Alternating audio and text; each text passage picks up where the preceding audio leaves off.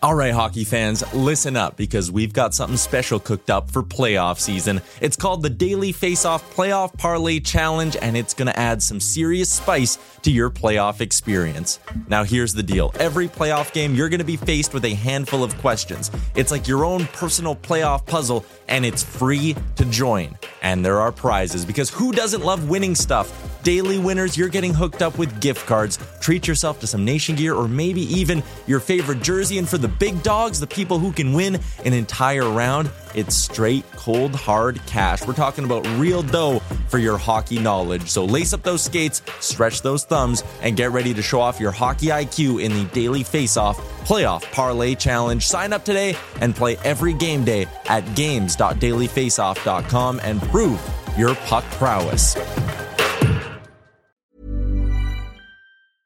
Hey, I'm Ryan Reynolds. At Mint Mobile, we like to do the opposite of what Big Wireless does. They charge you a lot, we charge you a little. So naturally, when they announced they'd be raising their prices due to inflation, we decided to deflate our prices due to not hating you. That's right. We're cutting the price of Mint Unlimited from $30 a month to just $15 a month. Give it a try at mintmobile.com/switch. $45 up front for 3 months plus taxes and fees. Promo rate for new customers for limited time. Unlimited more than 40 gigabytes per month slows. Full terms at mintmobile.com. When you're ready to pop the question, the last thing you want to do is second-guess the ring. At BlueNile.com, you can design a one-of-a-kind ring with the ease and convenience of shopping online. Choose your diamond and setting. When you find the one, you'll get it delivered right to your door. Go to BlueNile.com and use promo code LISTEN to get $50 off your purchase of $500 or more. That's code LISTEN at BlueNile.com for $50 off your purchase. BlueNile.com, code LISTEN. All right, everybody, for another week. It is another week of the Real Life Podcast. Here in the sweaty office at Little Brick, there is 52 people in here by my count, and one of them is the newest Blackhawk in the league, Brandon Davidson, and he joins us on the show this week, presented by Rig Hand Distilleries.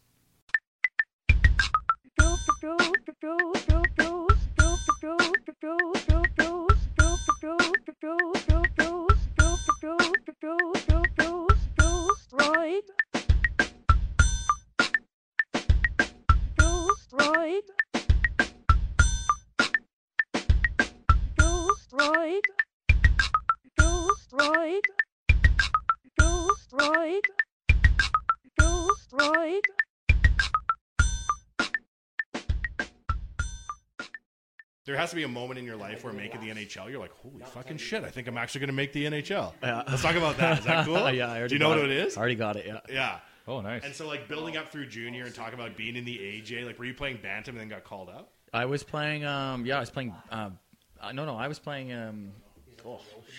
midget. My first 2 years of midget, I played double A hockey in Tabor.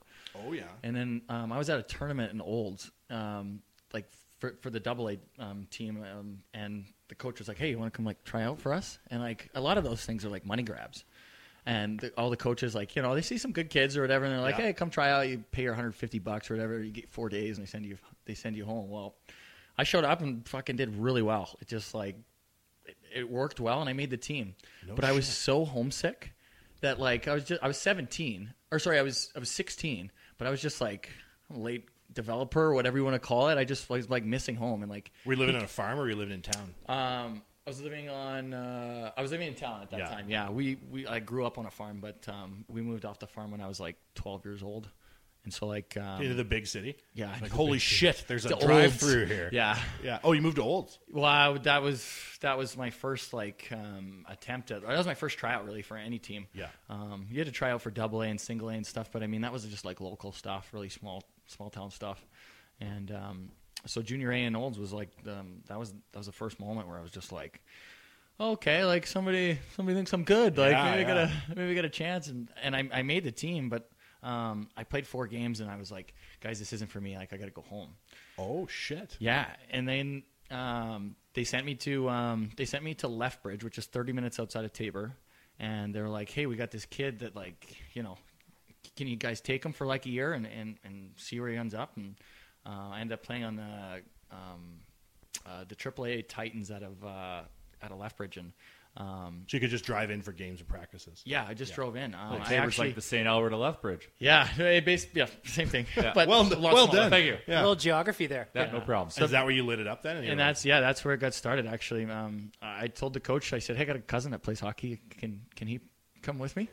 And he was like, "Sure." And he was actually already trying out at the time, and, nice. and he was just on the cusp of last cuts. And I was like, "This is my cousin. We're going to drive in every day, and we're going to play for you." And me and him both did phenomenal. I think I led the Southern Alberta for defenseman points, which seems Oh, no, small that's time, hot but- shit in those days. Yeah, and then we went to the Max Midget tournament, and I lit it up there. I made first team All Star, and it kind of just everything just started tumbling. And once I made that Max Midget tournament, once I did so well at that tournament, that's when Regina came into play, and they were like, "We need to sign this guy." And And basically, so, like, you were talking to them, and yeah, basically said to Olds like, "Hey, I got like this beautiful opportunity here, and like, let's The see you bigger, guys." better deals showed up. Yeah, I knew I was a little later in my career. Like, I know kids get drafted when they're like 17, and I'm like, I'm already 17, and so I was like, I got to fast track this. Like, I got to go do this. So you were undrafted. So you weren't in the WHL Bantam draft. No, not at all. Like, I was not even considered. Nobody knew my name. Not even.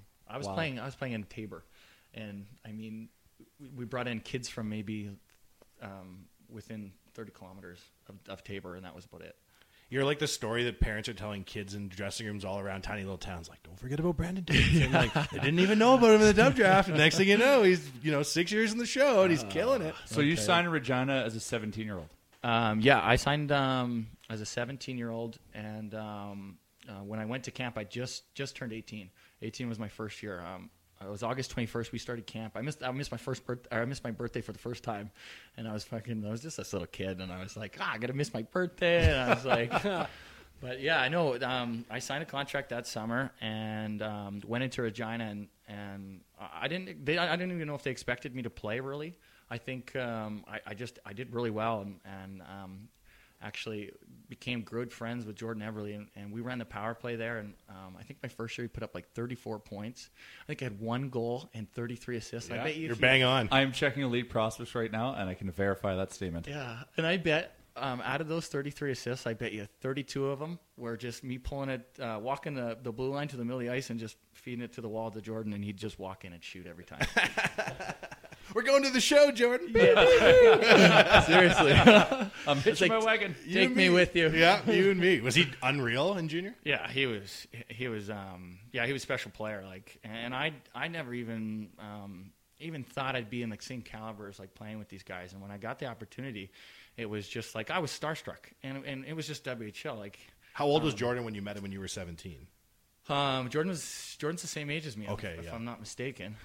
But he'd already 91? spent 2 years in the league. Yeah, I'm a 91. Yeah. I don't know Jordan Everly's birthday off the top of my head. I don't miss him. Good guess. I don't miss Jordan Everly. So you walk in and he's already like kicking ass at 17. Yeah, he's kicking ass, and I mean, there was also another player there named Jordan Wheel. He was a phenomenal player. Plays for Philly? Yeah, plays for Philly now. Okay. He was drafted to LA, and he's just a small guy in LA's system. It just didn't work out there. I see a couple of guys with 100-plus point seasons there in your first year in Yeah. Regina. Yeah, that Jordan helped. Everly and Jordan Wheel. Yeah, those guys were just phenomenal players, and we had a guy named Garrett Mitchell too. He plays captain of the Hershey Bears now. Oh, yeah. He was our captain actually that first year actually the second year that I played. Sorry, I think Colton Tubert was Yeah. captain the first year I played. Yeah, he was. But yeah, no, I remember going in there with those guys, and I just was like starstruck, and I was just flying by the seat of my pants. Honestly, it's kind of the whole theme I think I've had a lot of the times is the underdog, Yeah. and so nobody expects anything, and I think that's always been key for me. And I mean, even this year, another underdog season, and I think that's kind of where I excelled. And so, Because you have strong self-belief. yeah, I mean, I deal well with pressure now, but at the time, I was just a kid. Yeah. There's no pressure. It's just go play hockey. Yeah.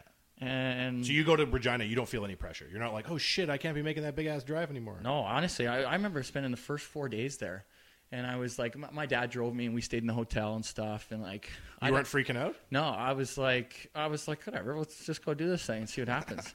In 4 days, I was like, they start cutting kids and stuff, and I see the list go dwindling down, and I'm like, holy shit, I got a shot here. And I was like, even thinking that after 4 days, I was like, I might come close, but but I didn't really think it was going to work out. Really? Yeah, I Interesting. didn't know, and I didn't know where I sat. Like I didn't know the system. I didn't know how it worked, and I was just like, well, screw it. Just keep going out there and just see what happens, and it just snowballed. Like it just was like best time of my life. Was it? Some of it, yeah. I had some really good years in Oklahoma City too, where hockey was just fun. We won lots. We made it to the conference final twice, and we were coached by Todd Nelson. Yeah. And he was just he was phenomenal. He understood the mind of a hockey player, and he could just manipulate it to make guys play for him. We always took Good Todd, luck to you, Todd, wherever you may be. Well, we always took Todd just to be like Captain Chill, like just players Oh, coach, yeah. like go do whatever. But Yeah. like, was he actually any sort of authority? He was definitely Captain Chill. He wasn't like he just made hockey when everybody else was being so serious. Like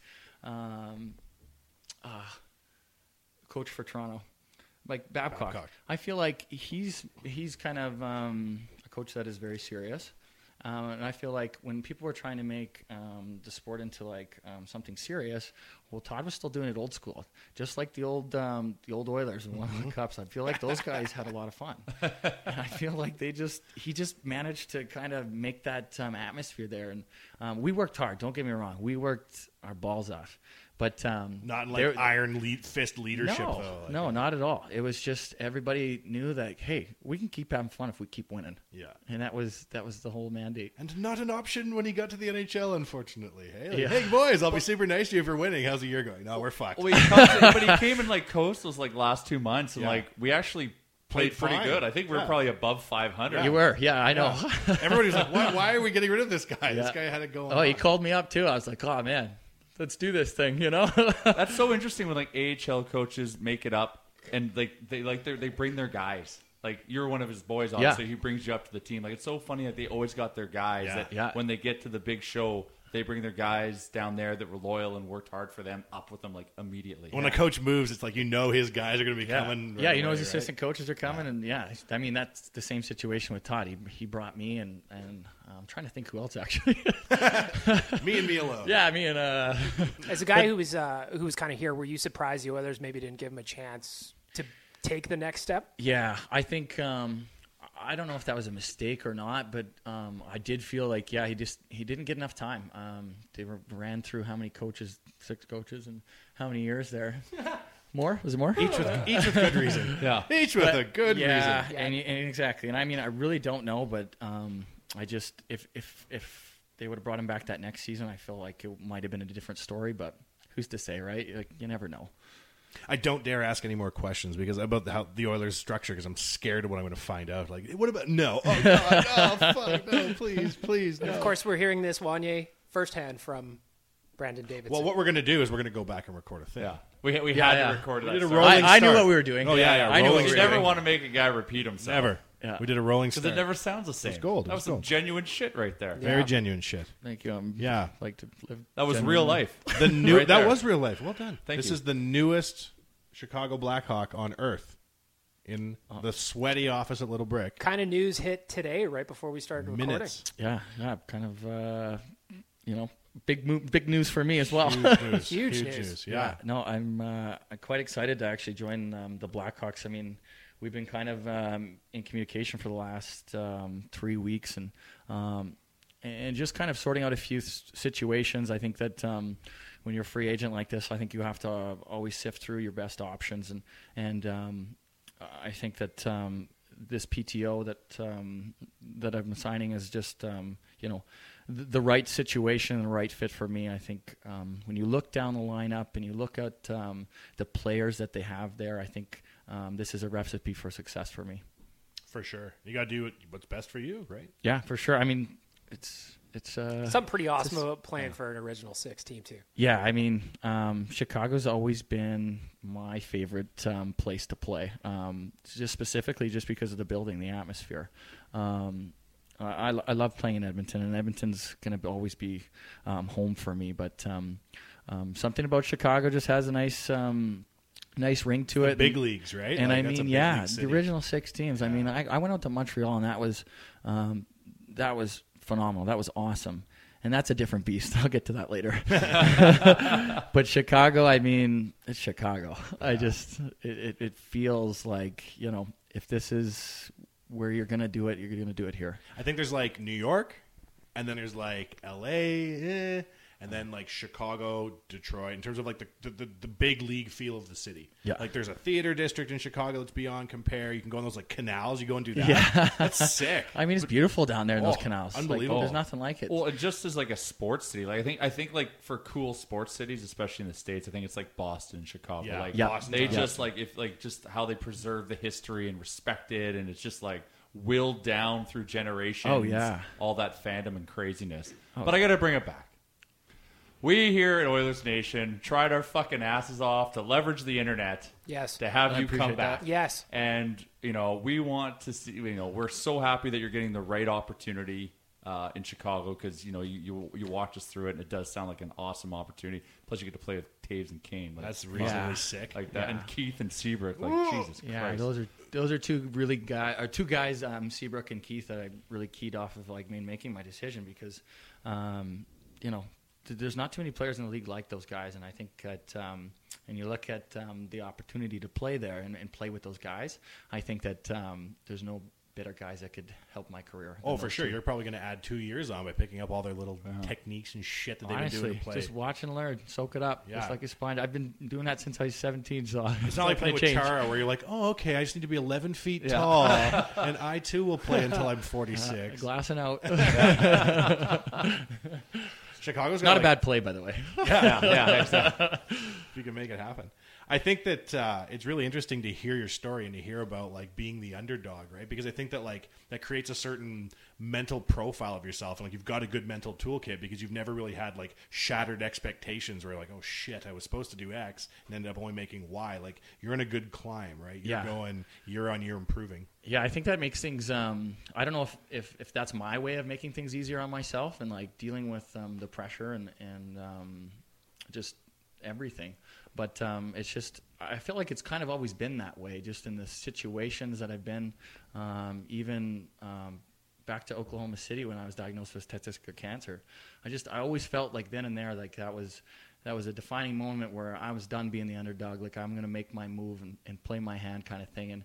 And even moving forward, like into last season, when I was put on waivers and which was a very stressful time for me. I was kind of mad at myself and disappointed.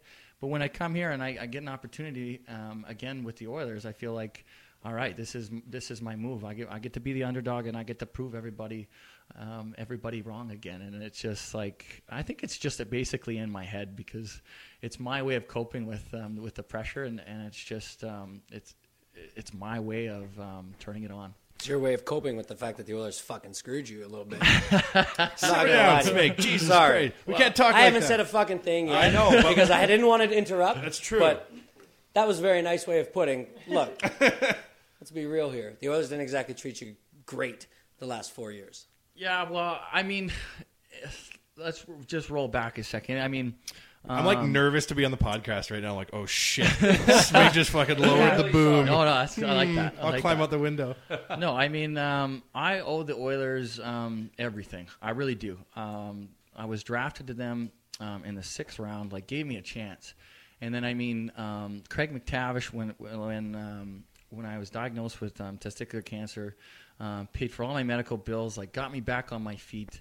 Really, just was like a beam and a pillar in my life. And I felt like, I owed him, I owed the Oilers, I owed them my best. And that's one of those little defining moments kind of thing, that situation. But I'm starting to feel really bad right now. No. For saying that they were such assholes. Mean, hey? That turns out MacT's a hell of a guy. I'm sorry, but No, yes. no. I'm starting to But feel I bad. mean, when like you said, like there is a little bit of hard feelings because I was traded away twice, and I loved being here, and I know I put in my time, and I felt like I just needed a little more time. Each time I got traded, I just needed a little more time, and I think I proved that the second time I came back here, and so a little upset that I was traded away last year, but at the same time, I know there's a business side of this game, and that kind of gets in the way too. So you're a fan favorite in this room, and when we were in the playoffs, we were all rattled that you weren't here for it. Yeah. Everybody in this room was like, it really sucks. I mean, it's great. We were very happy, and thank God we finally got to see playoffs. Oilers Nation's been around for 11 years. We've seen the playoffs once, right? Like, it has been... Try rating all them blogs about nothing. We look right? for young defensemen, and we want to like reproduce young defensemen and make it, and like build them up and build them up and build them up. And all I heard from these guys was, "This is one of the guys, man. This is the guy we need." And then all of a sudden, one of the 4 things from the Oilers that I actually see, and they let you go. And I go, "This is the dumbest fucking thing I've ever heard in my life." I know. I feel the exact same way. We're all on the same page. And I watched that whole playoffs, and I was just saltier than ever. I couldn't even. My mom didn't even want to hang out with me. But yeah, no, there's that's what I was working towards all these years. Like all those years, that's what I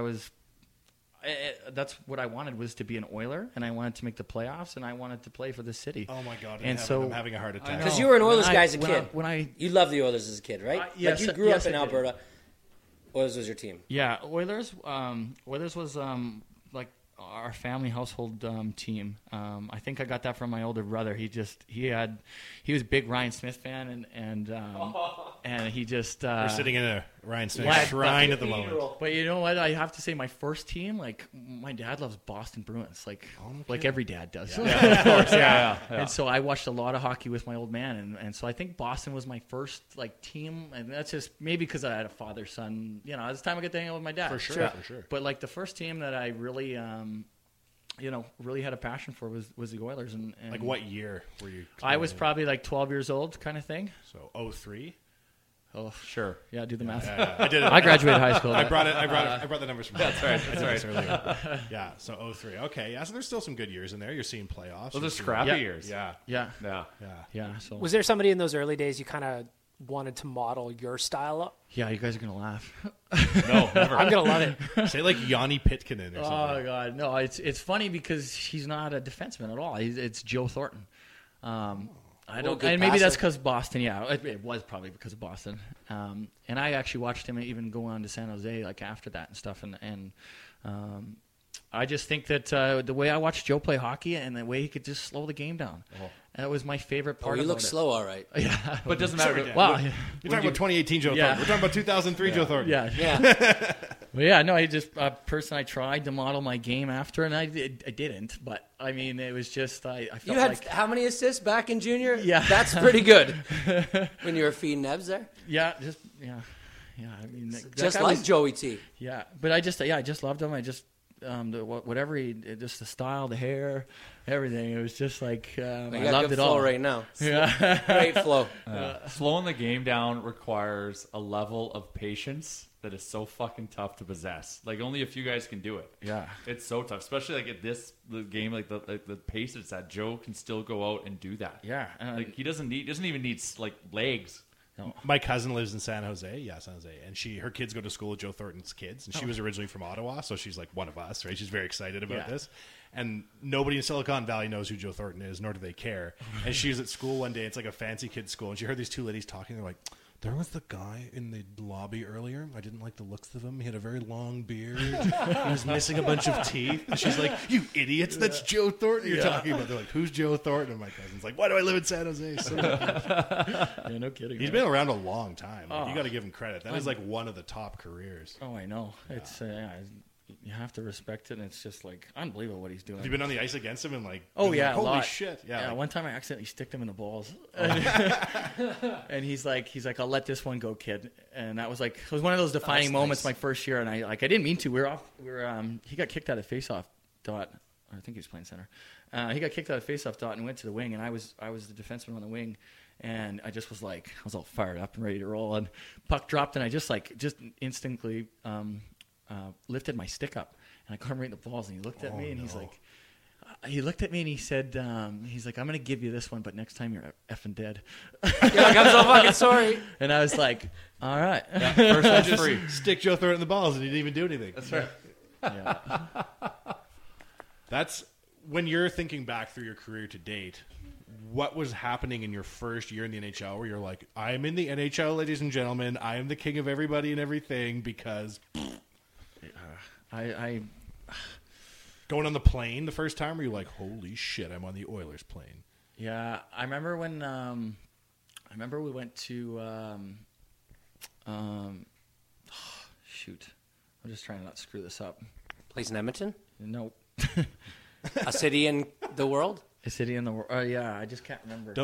I can't remember. Just a little free association. Well, yeah, you know what we'll do? We'll take a break because we hadn't taken a break yet. Okay. So we'll take a break. SumoJerky.com. You've been through the gas station. You've seen all the flavors, teriyaki, black pepper, maybe extra hot, sweet chili. That's about as exotic as it gets. But if you subscribe to Sumo Jerky at SumoJerky.com, check them out online, enter your preferences. They source out the finest small batch handcrafted maw and paw jerky from all over the world. They have all your favorite flavors, but it's high quality handcrafted versions of your favorite flavors, and they get exotic as well. Exotic jerky from exotic animals, or play it straight and stick with beef. Enter your preferences at SumoJerky.com. It shows up once a month. Deliver it as a gift if you like. Have it sent to your work for a little pick-me-up during the day. SumoJerky.com. Follow them on Instagram at SumoJerky for pictures of their meat, or sign up for the service yourself. SumoJerky.com. Once a month, meat delivered right to your door. It's the home delivery service you didn't realize you need until it started showing up. My favorite day of the month is Sumo Jerky Delivery Day. SumoJerky.com to get started. We're back. Real Life Podcast. It is a group effort this week. We've got 1,500 people by my estimate. It's getting warm in here too, boys. It is hot, yeah. There's a lot of dudes in here. A lot of dudes. This house was built in 1902, Brandon. They did not invent air conditioning for a good 60 years afterwards, and it is hot. I can tell my pants are going to come off here pretty quick. Yeah, we're getting friendly. That never happens here.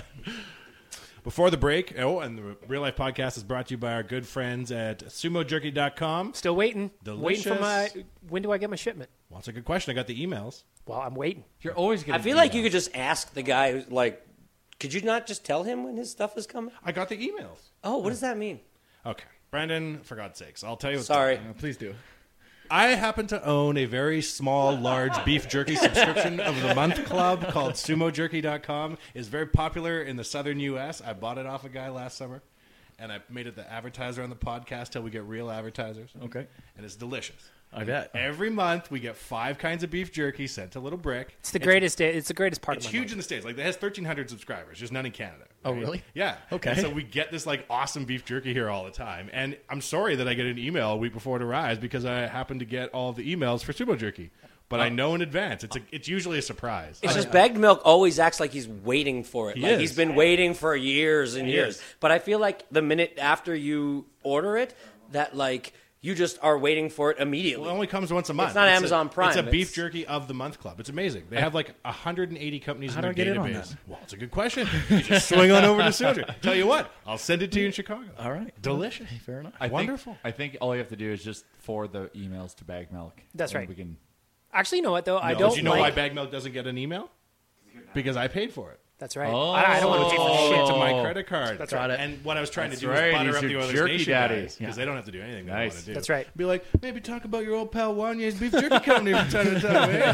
Like, it arrives, no one talks about it. I'm like praying to see photos on Instagram. Nothing. It always seems to show up at the right time or right time. The best day, times. because like the package, we rip it open like freaking hyenas. Yeah. You know, and just literally go to like crush 5 bags in like an hour. Though last month shipment came down here first, you swiped one of our 5 bags. Yes, I charged a tariff to ship it Unbelievable. upstairs. This guy was telling me this company's for sale. He's like, I got a beef jerky company for sale. I'm like, okay.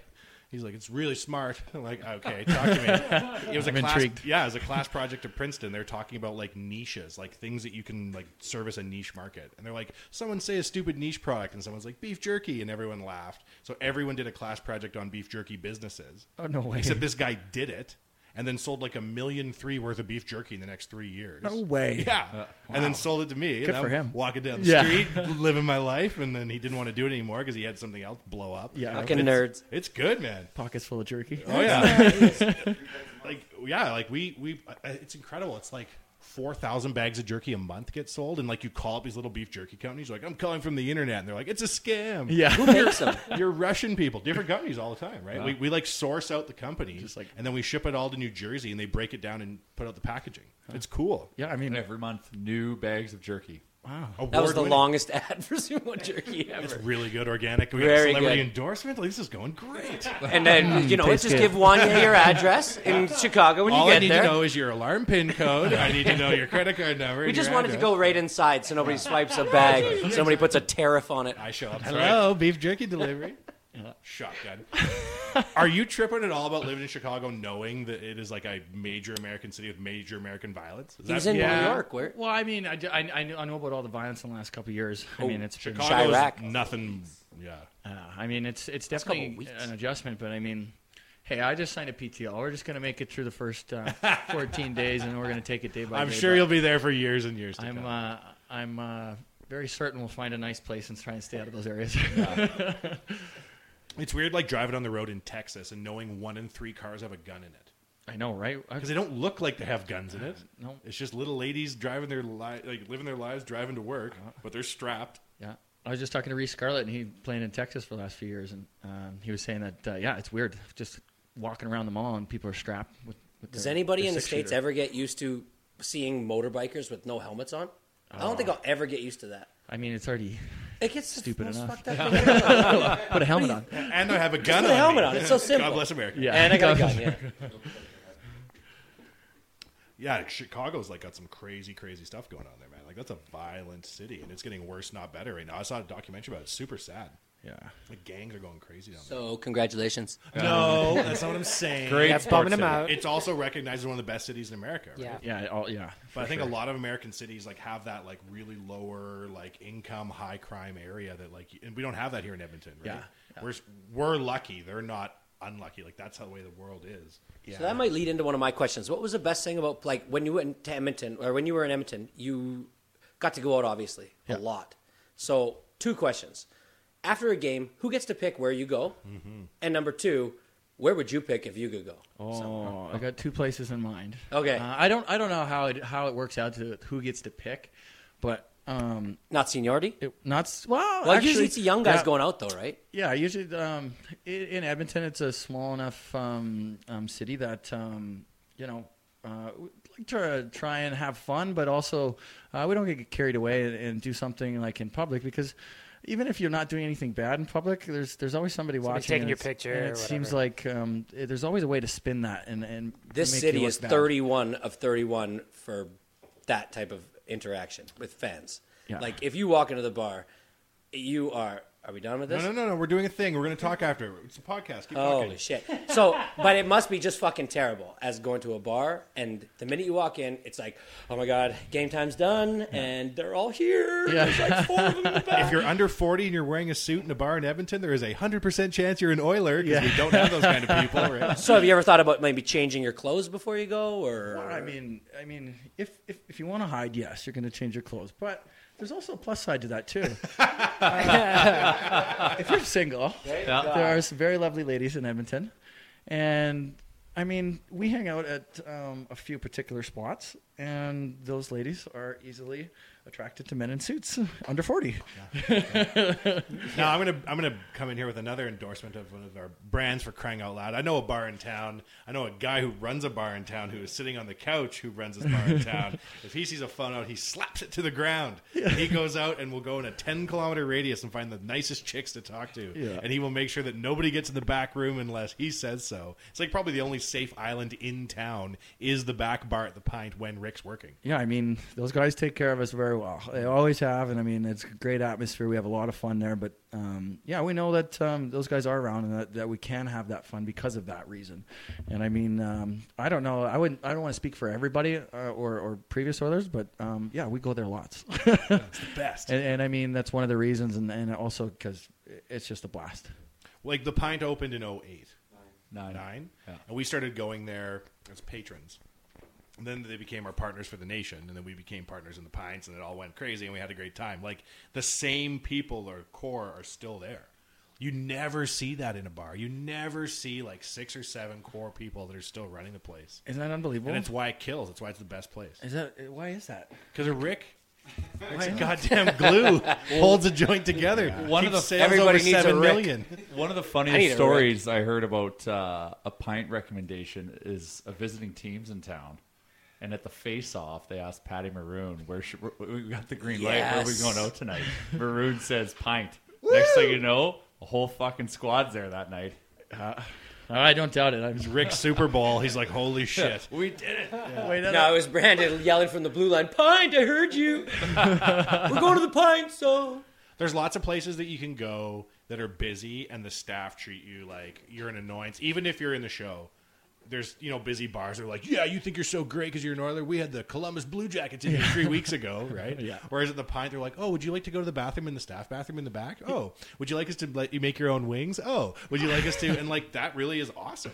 I mean, yeah, Right? you can't get that kind of service anywhere. No, it's big league. It's fun. It's not necessarily service. It's just like, I know. but no. I know. Trust me, that is one of the things. Like, there's nothing funner. No fucking doubt. Making your own but wings. It's just like, I think, and I don't want to put words in your mouth, but just feeling like you've got your own zone. Yeah. You're not going to be like interfered with too much because like you're just guys and want to get together as a team and just have a night out, celebrate a win, and have that and feel kind of just like you can do your own thing without being like pulled like 48 different directions by everyone. Because like that's what like hey, fans are fans. Like I'm a fan. I'm like. My fucking eyes are glued when the squad's in. I'm like, oh shit, it's fucking God, damn it. And I mean, like, exactly. Like when you go to the Pint, it's not like you're going to a club where it's dark, you can't see anybody, music's so loud, you can't even talk to anybody. Like, we win at games, we want to go out and we want to have a good time. We want to be able to talk to each other, and it's just the atmosphere that they have there. And but like all the way around the corner is the best because no one in the bar can see you. Yep. Right? Yeah. So you got your own little zone. You got your bar right there, and then the Oilers Nation side's right there, so you know we're watching, and it's all great. Like that to me.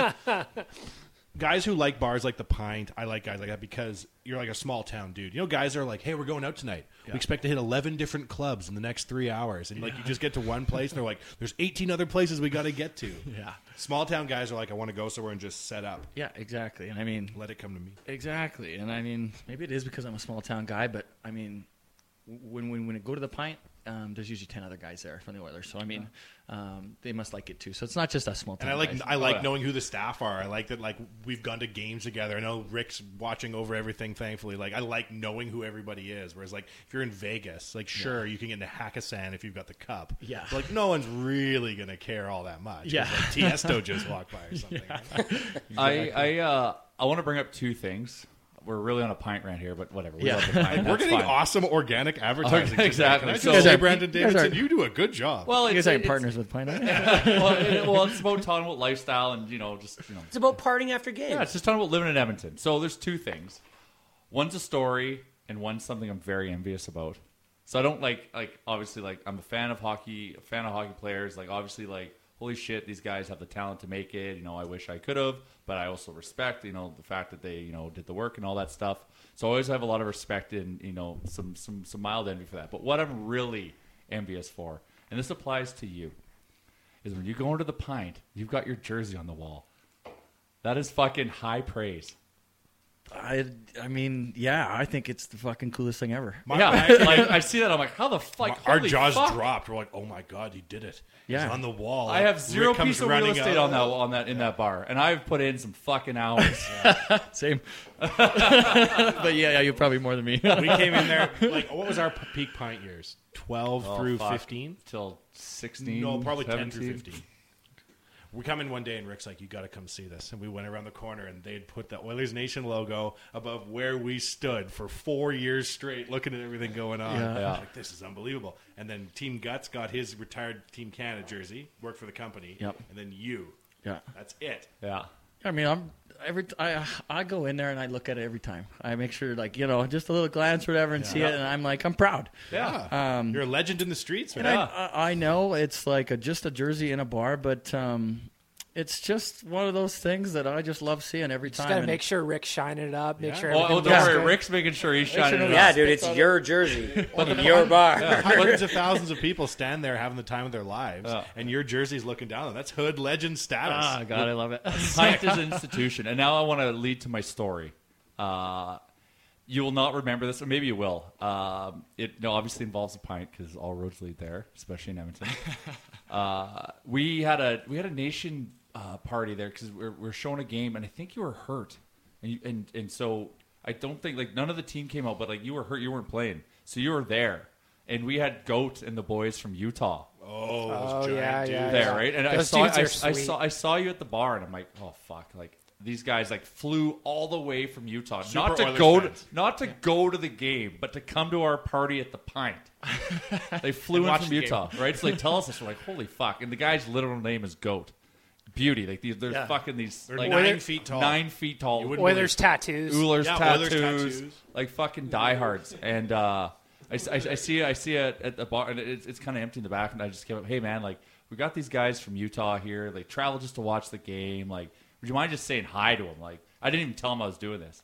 And then you're like, hey, man, I'm just a guy from Tabor. I'm just happy to be here. Like, of course I'll go talk to him. Like, literally just, like, super humble. I was like... That's why your jersey's on the wall. And I'm like, fuck, this is just a really good dude. Yeah. Well, I appreciate that. And, I mean, just the way, I was raised. And I think that... my dad would kick my ass if I was any other way. So, when you go, it's nice to hear good people, or when people say good things like that. For sure. Yeah, no, you're playing in Long Island. You're playing in Montreal. These places are a little different. And when you go out here, we clearly know what it's all about. But when you go out there, like in Montreal, probably was the same thing. Correct? In New York, was it just like people being excited to see you? People being excited to see you. Yeah, for sure. Montreal had a lot of. Everybody's a fan. Everybody knew he was. You go out in Edmonton after a Tuesday night game, and there's probably you and 5 people you came with, and maybe 2 other people in the place. But like, what was it like going out in Montreal and in New York after games, or even just just whenever? Oh, I mean, what was it like? Well, I mean, in Montreal and New York, it's the bigger cities, especially New York. Montreal, you'd get people who really harass you about the games, and they really want to tell you their opinion and what you should do, what the coach should do. But in Edmonton, I feel like it was when we went out, it was just people just wanted to have fun. They really just wanted to meet you. They didn't want to ruin your night or anything like that. They're really genuine people. And in Montreal, I felt like everybody was a general manager and worse than Edmonton, because we get the rap for that here like crazy, right? Oh, I mean, yeah, you guys get it like crazy here in Edmonton. Oh, yeah. And I mean, it's not like that. It's different in Montreal. It's a different beast there. Is it? Yeah. In New York, nobody gives a fuck. For you guys, on the other side of the coin, you're having some random asshole come up like, "Oh, I would have dumped it in earlier there, or whatever." Do you guys kind of laugh about that stuff? How do you treat it? Yeah, I mean, you have to. You just none of that stuff. Like for myself, I genuinely like to be polite when people ask me questions and stuff, and I'll give them an honest answer if I can. But like, I'll never get too in depth, and I'll never get going with a fan too much because it's just not worth it. It's like social media in real life. And I mean, half the time you meet too, and you're out and you meet people, they're fucking wasted. Oh, for sure. Yeah. And you can get stuck in a conversation for a long time about something. Yeah. The next thing you know, you ask them, "Well, what'd you think about this play that I did?" You're never gonna do that. Yeah, exactly. And God, so, there's just no point in it. And when I go out too, it's not that I don't know, what do you want to say, hide from those people or anything like that, because I do enjoy actually having a conversation with whoever. But when we talk about places like we like to go out in Edmonton, we talk about places where we can kind of be left alone. Like we just want to have a beer and we just want to hang out. And yeah, some nights we want to party and stuff, but for the most part, we play 82 games a year. It's not like we're partying all the time. No, it's a long season. Yeah. So I just want to go have a couple beers and head home. I don't want to sit there and talk about the game because I already got the coach screaming at me. I don't want these guys screaming at me. No, it's supposed to be a release. Like, just, exactly. Get away from it. That was what was the best, though, about, like, 2010 through 2014. Like, at the start of the Hall, Everly eras. Like, those guys were like, where's the busiest nightclub in town? Put me in the middle of it. And people would lose their shit. Like, I remember being at the Ranch. And Taylor Hall walked in, and you'd have thought that Bieber walked in. Like, people were like, didn't know what to do, and like people were running around. Like, there's like famous, right? Yeah. And I think there's like Edmonton Oilers February 12th famous, right? When you're an active Oiler, like people. I think it's certainly annoying to some degree. Yeah. When you look back when you're like 45. You're going to be like, oh, man. When I was like 23, I would go to the bar and there'd be like people freaking out, grabbing things to sign. Like, that's like, when you look back on it, it'll be a cool experience. Yeah, for sure. And I mean, I would never take anything away from those guys. Like, yeah, they did it their way, and I do it my way. But they were like 18, and though. Like, you were a little bit older, at least, right? Like, they were 18, first pick, what's up? Sure. Like, Taylor Hall had helicopters flying over him. I mean, I don't know that pressure, too. Those guys were like, I'm just a little guy. Those guys were the big guys, right? And I mean, who would have known? Who could ever judge them for how they did that? Because they weren't bad. I mean, but they were Hollywood stars. Oh yeah, they loved it. They enjoyed it. Yeah. They enjoyed it. I enjoyed too. Honestly, like I enjoy going out, and I love when people acknowledge who I am, and I really take pride in that. I love it. I love a people. Yeah, you worked hard for that, and I give everybody the time of day, and it's honestly. I never disrespect anybody until they disrespect me, and that's just kind of how lights it is. out. Yeah. And after that, it's just, I got no problem walking away. Game over. Yeah. So you're coming up and you're the underdog throughout your career. But at some point in your junior career, you have a moment, or maybe it's after you've been drafted, but where it's like, you know what? The pipe dream of making the NHL, where me and all my little buddies used to talk about when we're little, I think this is actually going to happen for me. Do you remember when that moment was for you in your career? Yeah. I think when I was playing in Regina, I don't think I had that moment yet. I think it took me all the way till I got signed actually on the last day of eligibility. And the Oilers signed me to a contract that would a 3-year entry-level deal that would send me to Oklahoma City, and I could hone my game there.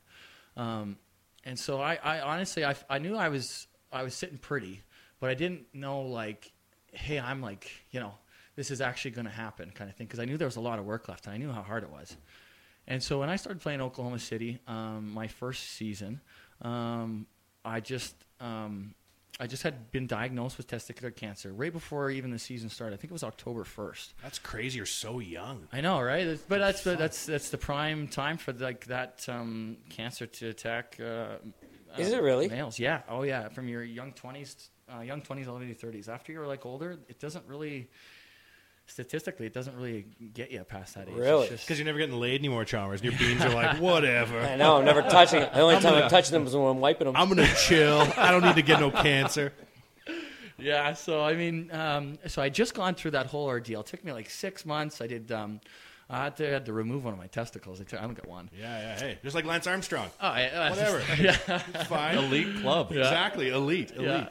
And so I did that. I did the chemotherapy, and I remember I was sicker than a dog, and like I thought it was over. Like I couldn't imagine how hard it was going to be to like get back there. And I finally started to get a little healthy, and I finally started to work out, and I really just wanted this more than anything. I felt like I had a new twist on life, and like life was too short, and that like. You got to go for it. Like, shoot or shoot, you got to go for it. And it was just like, in my head, it was just like, boom, I'm going to do this. And it wasn't matter if I was going to do it, I knew I was going to do it. And every day I went in, and every day was a purpose. Every second was a purpose. And I had a lot of fun, but I was also pretty serious about it too. And so, I mean, I was going to put everything I had into it. And I knew, like, with my work ethic, I knew that I could do it. And I was just like... and when I finally did get that first game, I didn't cry, but there was a tear or two, because it was a traumatizing year for me with the cancer and stuff, and I finally was able to just really take it all in and just one of those moments. Everybody says, hey, you can put your mind to it, you can do anything. Well, I actually did it, and there was no better feeling. People who are like super successful, when they do studies of them, oftentimes they'll have like a near-death experience, right? For the exact reasons that you mentioned. Like, I wonder if you hadn't had that happen to you, if you would have necessarily had the fire lit under you. And I've thought about that too. Right? Like the percentage of people who are in prison for murder who don't have a father in their life, but are also president of the United States, it's the same percentage of people who don't have a dad in their life. Oh, wow. Presidents of people in jail. And people who have really traumatic shit happen to them, oftentimes are like, you know what? Just what you described to a textbook degree, right? Like, life's too short. I'm not going to go out tonight. I'm not going to party. I'm going to buckle down and follow my dreams. you're not going to regret shit later on because you realize life's super short. Yeah, I mean, it's funny how that takes people to that extreme to kind of realize that, but you know, life's too short. I think of a guy like Colton Tubert, right? And he's had like a pretty hard go of like his family's health scares and shit when he's done, right? And I think like he was kind of a brash guy, right? I remember when he came in, he's like, I'm the shit around here, everybody. And like, you know, okay, but it didn't really go to plan. And then he had to like retire early, and then he had lots of problems. Like I think a guy like that who's had like that kind of arc versus you who had it early and have continued to rise above it, like you have the exact right mental makeup for a guy who'll play till he's like 37 if he wanted to, because you understand what it takes, right? Like you understand like it matters. You're not taking anything for granted. Yeah. No, I thank you. I appreciate that. Yeah, for sure. Do you remember kind of the moment when you got the call, like tonight's the night, game one? Yeah, actually. The Chia letter you said you wanted to talk about, your Chiarelli letter. The Chiarelli letter. Oh yeah, that was the moment when I realized that I finally made it. Yeah. Yeah, actually, okay, let me take you back then. So I'm going into my third season or third camp with the Oilers. My fourth. I already played 3 years in Oklahoma City, and I worked my butt off, and I realized that this is it. And actually, the previous season I played 6 games, call-ups at the end of the year, and I felt like that was just a taste, and like I know they do that to lots of guys to see if they can make it, but that wasn't the moment when I realized like, hey, like this is it. I did it. It was the next season when I went into camp, and I was living at the Westin Hotel, and I never expected to make it. I kind of looked down the list, and I seen the one-way contracts. You kind of do the math, and I knew where I was, kind of thing. And I just it was just like the same situation when I went into the Pats. I was just like, okay, just bury your head and just work hard, see what happens. And I buried my head, and I made it out of camp, and I was still there, and I'm still holding on, flying by the seat of my pants, and. We get into the season and we start playing some games and stuff, and I'm like, oh, I know, like there's like, first 10 games of the season they send guys down all the time, and you got to feel yourself out. And I never looked a day ahead. I honestly just like literally woke up and kind of lived in the moment. And I started to do well, actually. I started to exceed my own expectations, and months kind of went by, and it was like, okay, like I think I'm here to stay. Like this is me. This is it. Like, but I never felt that security. Like, I always kind of doubt myself, and I am a little hard on myself. If you've asked my old man, he would tell you the same thing. But we finally, we were just practicing one day. It was 3 months. I've been living in the Westin Hotel for 3 months. That's a baller thing, though. Mr. Davidson, yes, I believe you remember me from every day from the last 90. And I knew all the cleaning ladies. Where do you air your equipment out? Oh, you probably do that back in... I knew all the cleaning ladies. Well, in Regina, he went to go see at a hotel. He must have had to do that with his dad, right? Air it out in the balcony? Oh, yeah. Okay. Oh, no. I think WHL, they used to keep our gear in the room. They kept it too? Yeah, they kept it too. I don't know. I played fucking Bantam Triple A, Double A. Don't worry about it.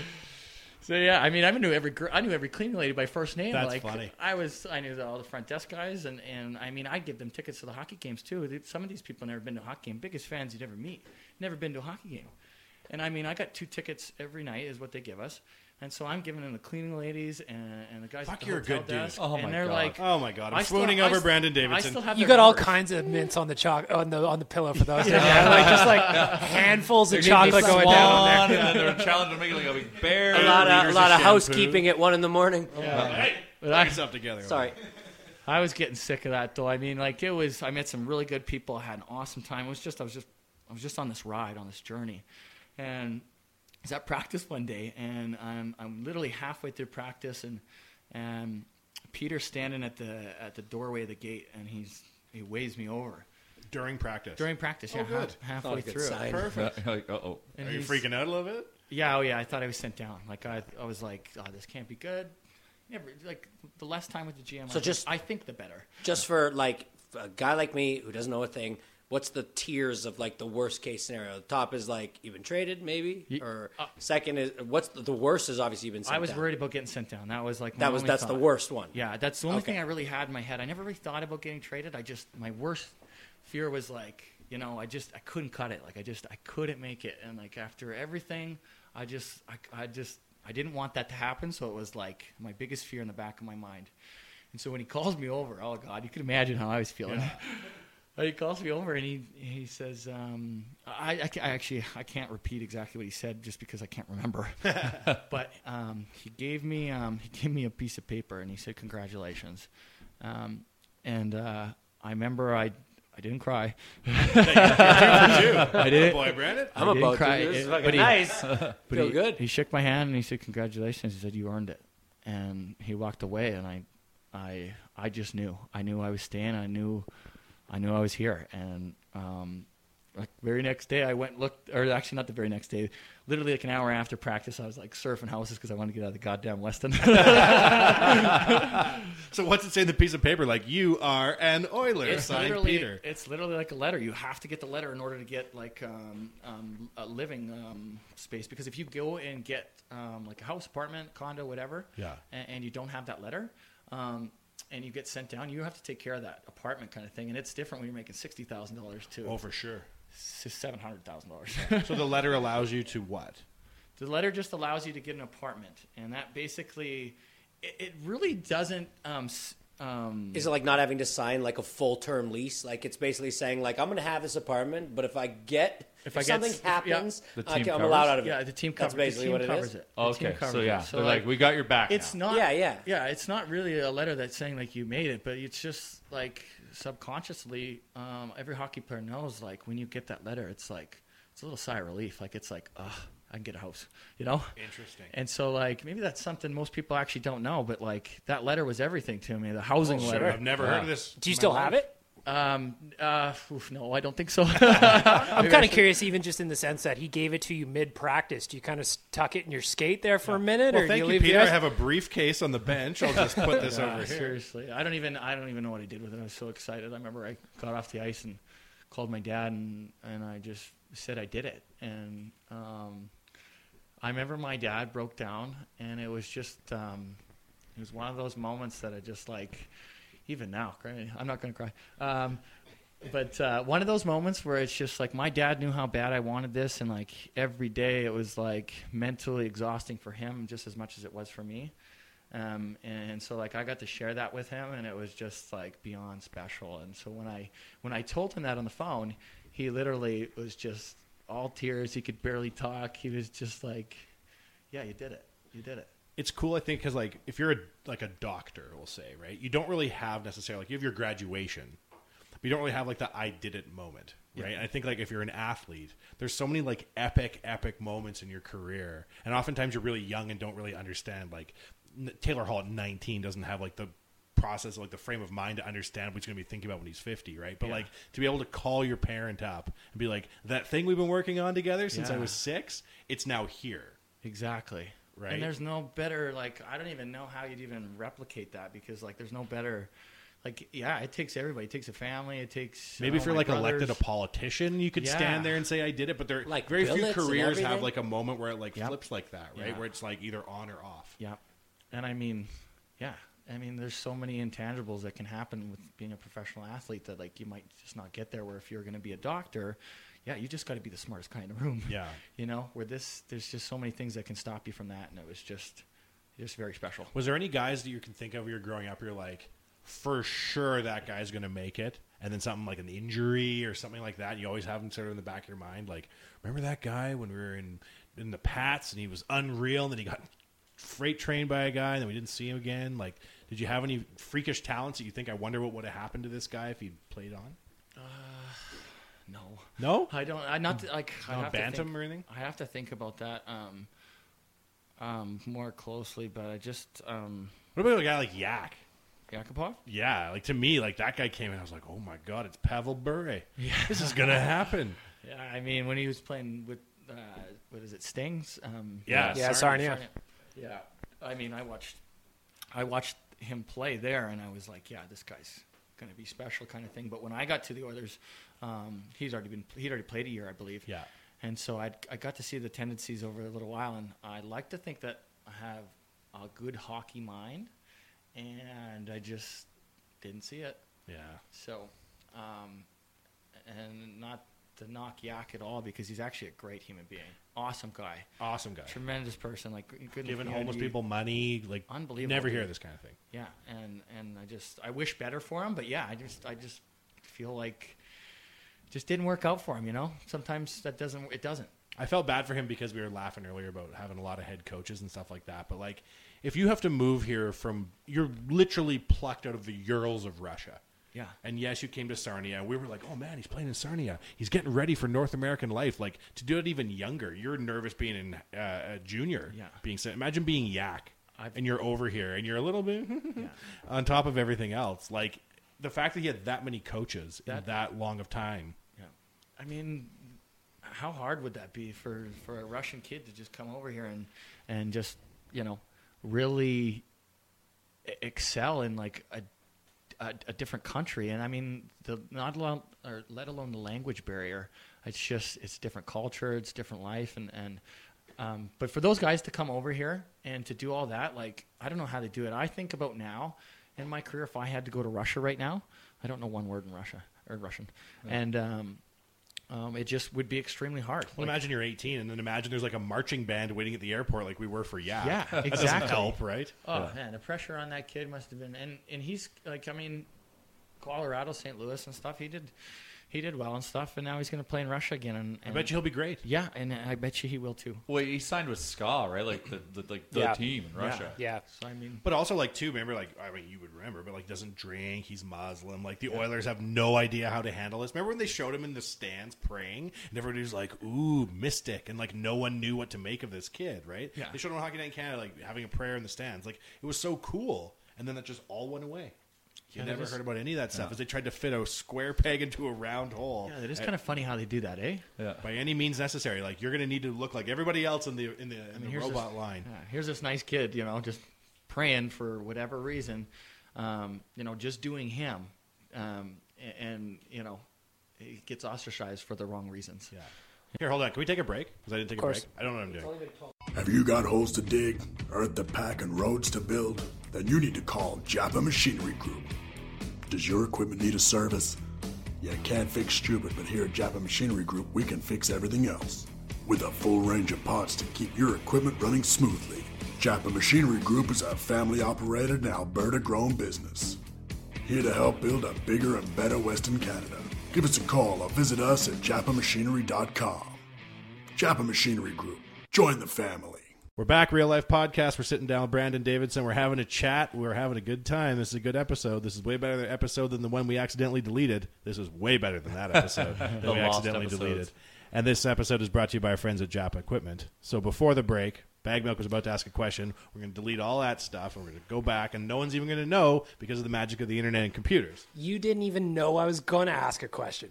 What? What year is this? We talked a lot about different coaches coming in, and I'm curious how it affects the players in the systems. Like, if you have 4 or 5, 6 coaches in a row, how does that affect you guys that are actually trying to play the game? Yeah, I really don't know, but here's my bit on it.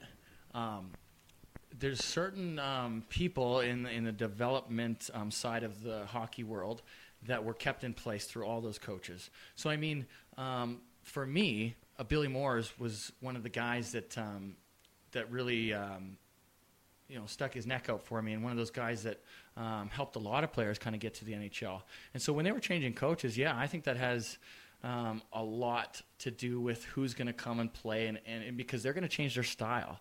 And every time they change their style of play, it changes what kind of players are going to be able to get up there and play that kind of style. Because I can't toe drag and play I don't know about that. I've seen you toe drag. You do a damn fine job. Yeah.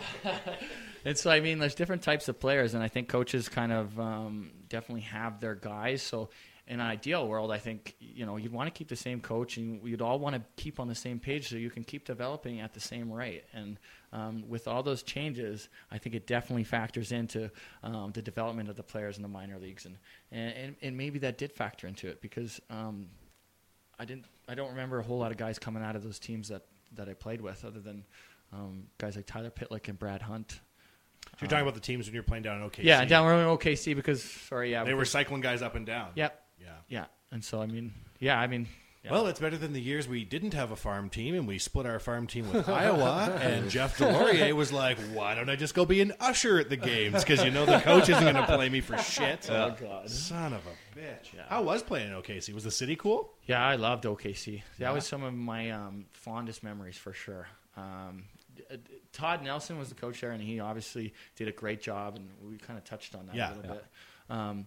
But the players I played with and the experience that I had, like I was just this young kid, and like I played WHL and stuff, but like they have like billets that take care of us and like make us meals, and they really are beautiful, life-saving people. But like finally get to go pro and you get to like experience life a little bit, and I think that is my first experience of life. Like I got to live on my own, and I had to look after myself, and we won hockey games, and it was just some of the funnest memories that I really have. And I mean, we did well too. We made it to 2 conference finals. For sure.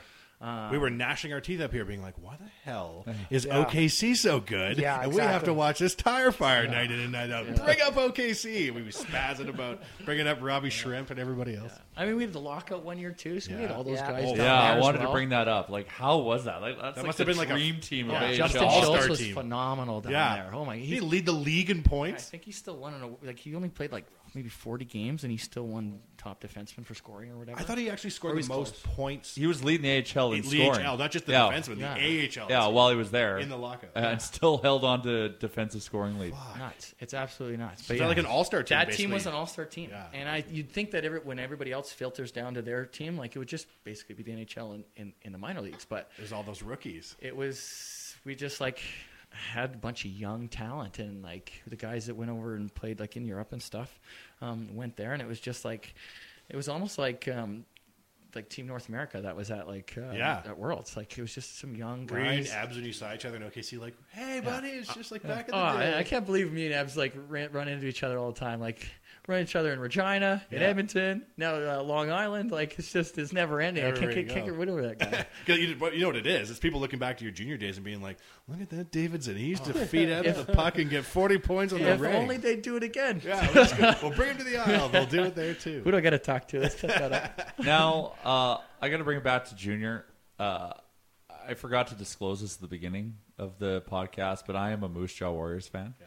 Oh. The Smitty Warriors jersey. We got the Smitty Warriors jersey. My good friend played for them for 4 years. And I've got a lot of family in Moose Jaw, so like strong connection, which is fine. Tell me, because you had the opportunity to play in the Crush Can. Yeah. Was the rivalry still strong during that time when you were playing? Yes.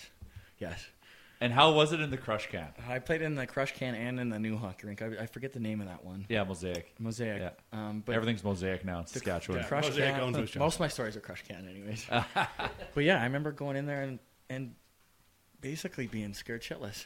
It was an all-out madhouse. Like I just couldn't believe like these were human beings in there because they loved hockey. They had a passion for it, and it was very admirable. Like it was a hockey city. And I remember how small the hockey rink was, and for us to leave even our dressing room to get onto the ice, they have like people lined up and like roped off, and like they can literally grab our jerseys, dump beer on us, do whatever, and they did. They did. And I honestly I loved it. I didn't expect anything else. Like I love that part. The fans are in it. They're here to watch, and it's an all-out war. It kind of reminds me of old school hockey. Oh, yeah, it was old school hockey. That sign there, contents left at owner's risk, I stole it off the wall of the Crush Can. They're knocking it down. Oh, really? So Jay was playing last men's league game ever. I played the last ice sheet available in Moose Jaw. I went across the street to Canadian Tire, bought a drill, stole that off the wall. It was a throwback, right? Like it was. It's hand painted wooden signs, right? Like that's. And they just used to have good teams too, and I mean they still do have good teams. But I mean, when I was going through that era and I got to experience it, like they had it was a heavy hitting, hard hockey team, and I mean mixed in with the fans and the aggression of our nature of hockey, it just was like this war zone. And I'll tell you a story, actually. One time I got in a fight. Actually, it was a line brawl, so like we're all going. And we got 5 guys put in the box. And there's this guy with a big mohawk, and he sits behind the bench every game. In the jaw. Yeah. He sits, not behind the bench, behind the penalty box. And I remember he was just yelling at us through the crack of the crack of the window, like putting his lips against it, so he's yelling at us. I won't repeat what he said because it was not so nice. But I remember I took my water bottle and I sprayed him right to the crack. Wrong move. Wrong move. But anyways, he decides to come over the glass and dump beer on us like crazy. And I see the security guards coming over, and I know those guys are going to leave. And so I'm just waving at him. I'm yelling at him, bye-bye. And they're like, what's going on, kind of thing. And I'm like, bye-bye. And I point at these guys, and they look over, and they're like, oh, shit, they're coming to get us. And the whole time they're running away, it felt like I won. But I don't remember winning too many games at the Crush Can, honestly. It was a lot of fun. How many scraps you won? Do you scrap a lot or no? Not a whole lot in junior, maybe like 8 times. You scrapped in the WHL 7 times, according to HockeyFights.com. HockeyFights.com. That was good. Property of the Nation Network. How about in the NHL? How many scraps? AHL maybe 5 times, 6 times. Do you remember your first one? In the AHL? No, in the NHL. Oh, in the NHL? Yeah, I've only got one. Oh, so you remember it for sure then? You only fought one time in the NHL? Yeah. Who'd you fight? Ottawa. Zach Smith. Zach Smith. He's a big boy. Oh, yeah. Oh, yeah. What were you doing that for? Honestly, we just both took a 1.5-minute shift, and we kind of got just tangled up in the corner. The play is already gone, like out of our zone, in the neutral zone, and we're still in my defensive zone. He forechecked too hard. Yeah. On maybe a Nothing borderline icing call, maybe, or something. Nothing like scrapping at the end of the shift. Oh, and it was like we're 1.5 minutes in, and I'm like, oh, maybe I can beat him because he was out there 1.5 minutes too. How'd it go? Good, actually. It was basically a draw. I mean, when I say good, it's because I didn't get my ass kicked. You know? Yeah, that's good to me. There's some downside risk. Yeah. Like that, if I take less than 10 in a fight, that's good. Yeah, I mean, we both took some, both gave some, and I mean, it was a meaningless fight. Like, it wasn't. It's different when you fight, and you know, there's like literally anger and aggression, and maybe there's like a purpose to it, like you're trying to swing a hockey game. Well, that fight just wasn't that. It was just 2 meatheads fighting. Did you think about, and this is me, I'm a salty Oilers fan. What about the Salufa from Tkachuk on you? Like, was that one of those ones, like, I was just, man, did I want either someone, well, first I wanted you to tune him up before we found out you were hurt. Was that like something in your mind where when you come back, you're going to do him up because he deserved it? I mean, everybody expected me to do that. Everybody expected me to, when I came back, we were going to fight. Like, that was what was going to happen. But truth be told, when I came back, I'm not 100% either, right? Like, I'm still working through a few things. Like, that was a big injury for me. For sure. And so for me to get in a fight, it might have ended up being worse for me. And so obviously that play was completely stupid and arrogant, and it should have been dealt with, I think, a lot better because the guy didn't even get a game for it. I mean, it's clearly after the whistle. There's video. Dirty play. There's video replay. And it was a dark day around Little Brick when that happened to you. Bullshit play. Pissed. And there wasn't even a stink about it. Like, I just felt like there should have been. And I know guys say this, like, oh, if it was Sidney Crosby, it would have been a big deal. But like, you have to protect everybody. Yeah, it shouldn't matter. That kid went on to excel his career, and when he put mine in the other direction. Yeah. And so, I mean, that hurts a lot. And I mean, maybe one day me and him will settle up. Yeah. Oh, you will. I was going to ask, is he on the list? Oh, like, is this gonna be maybe we will. It's funny how shit works. Yeah, but I mean, that sticks out in my mind, and I feel like, you know, I owe him one. Yeah. I agree, you owe him one or more. Yeah. Dude, I just watched the Zach Smith fight with you. Oh, yeah? That dude is huge, and it was. You know what he got mad about? You guys went into the corner. Everybody go into Hockey Fights and watch this. But you went into the corner, and you guys just were mucking. And then you got on top of him, and then he kind of like helped you up, like to kind of threw you up. Oh, that's nice. But, no, not so good. Because then when he tried to get up, Brandon put him back down. I dumped him, yeah. And that's what he didn't like so much.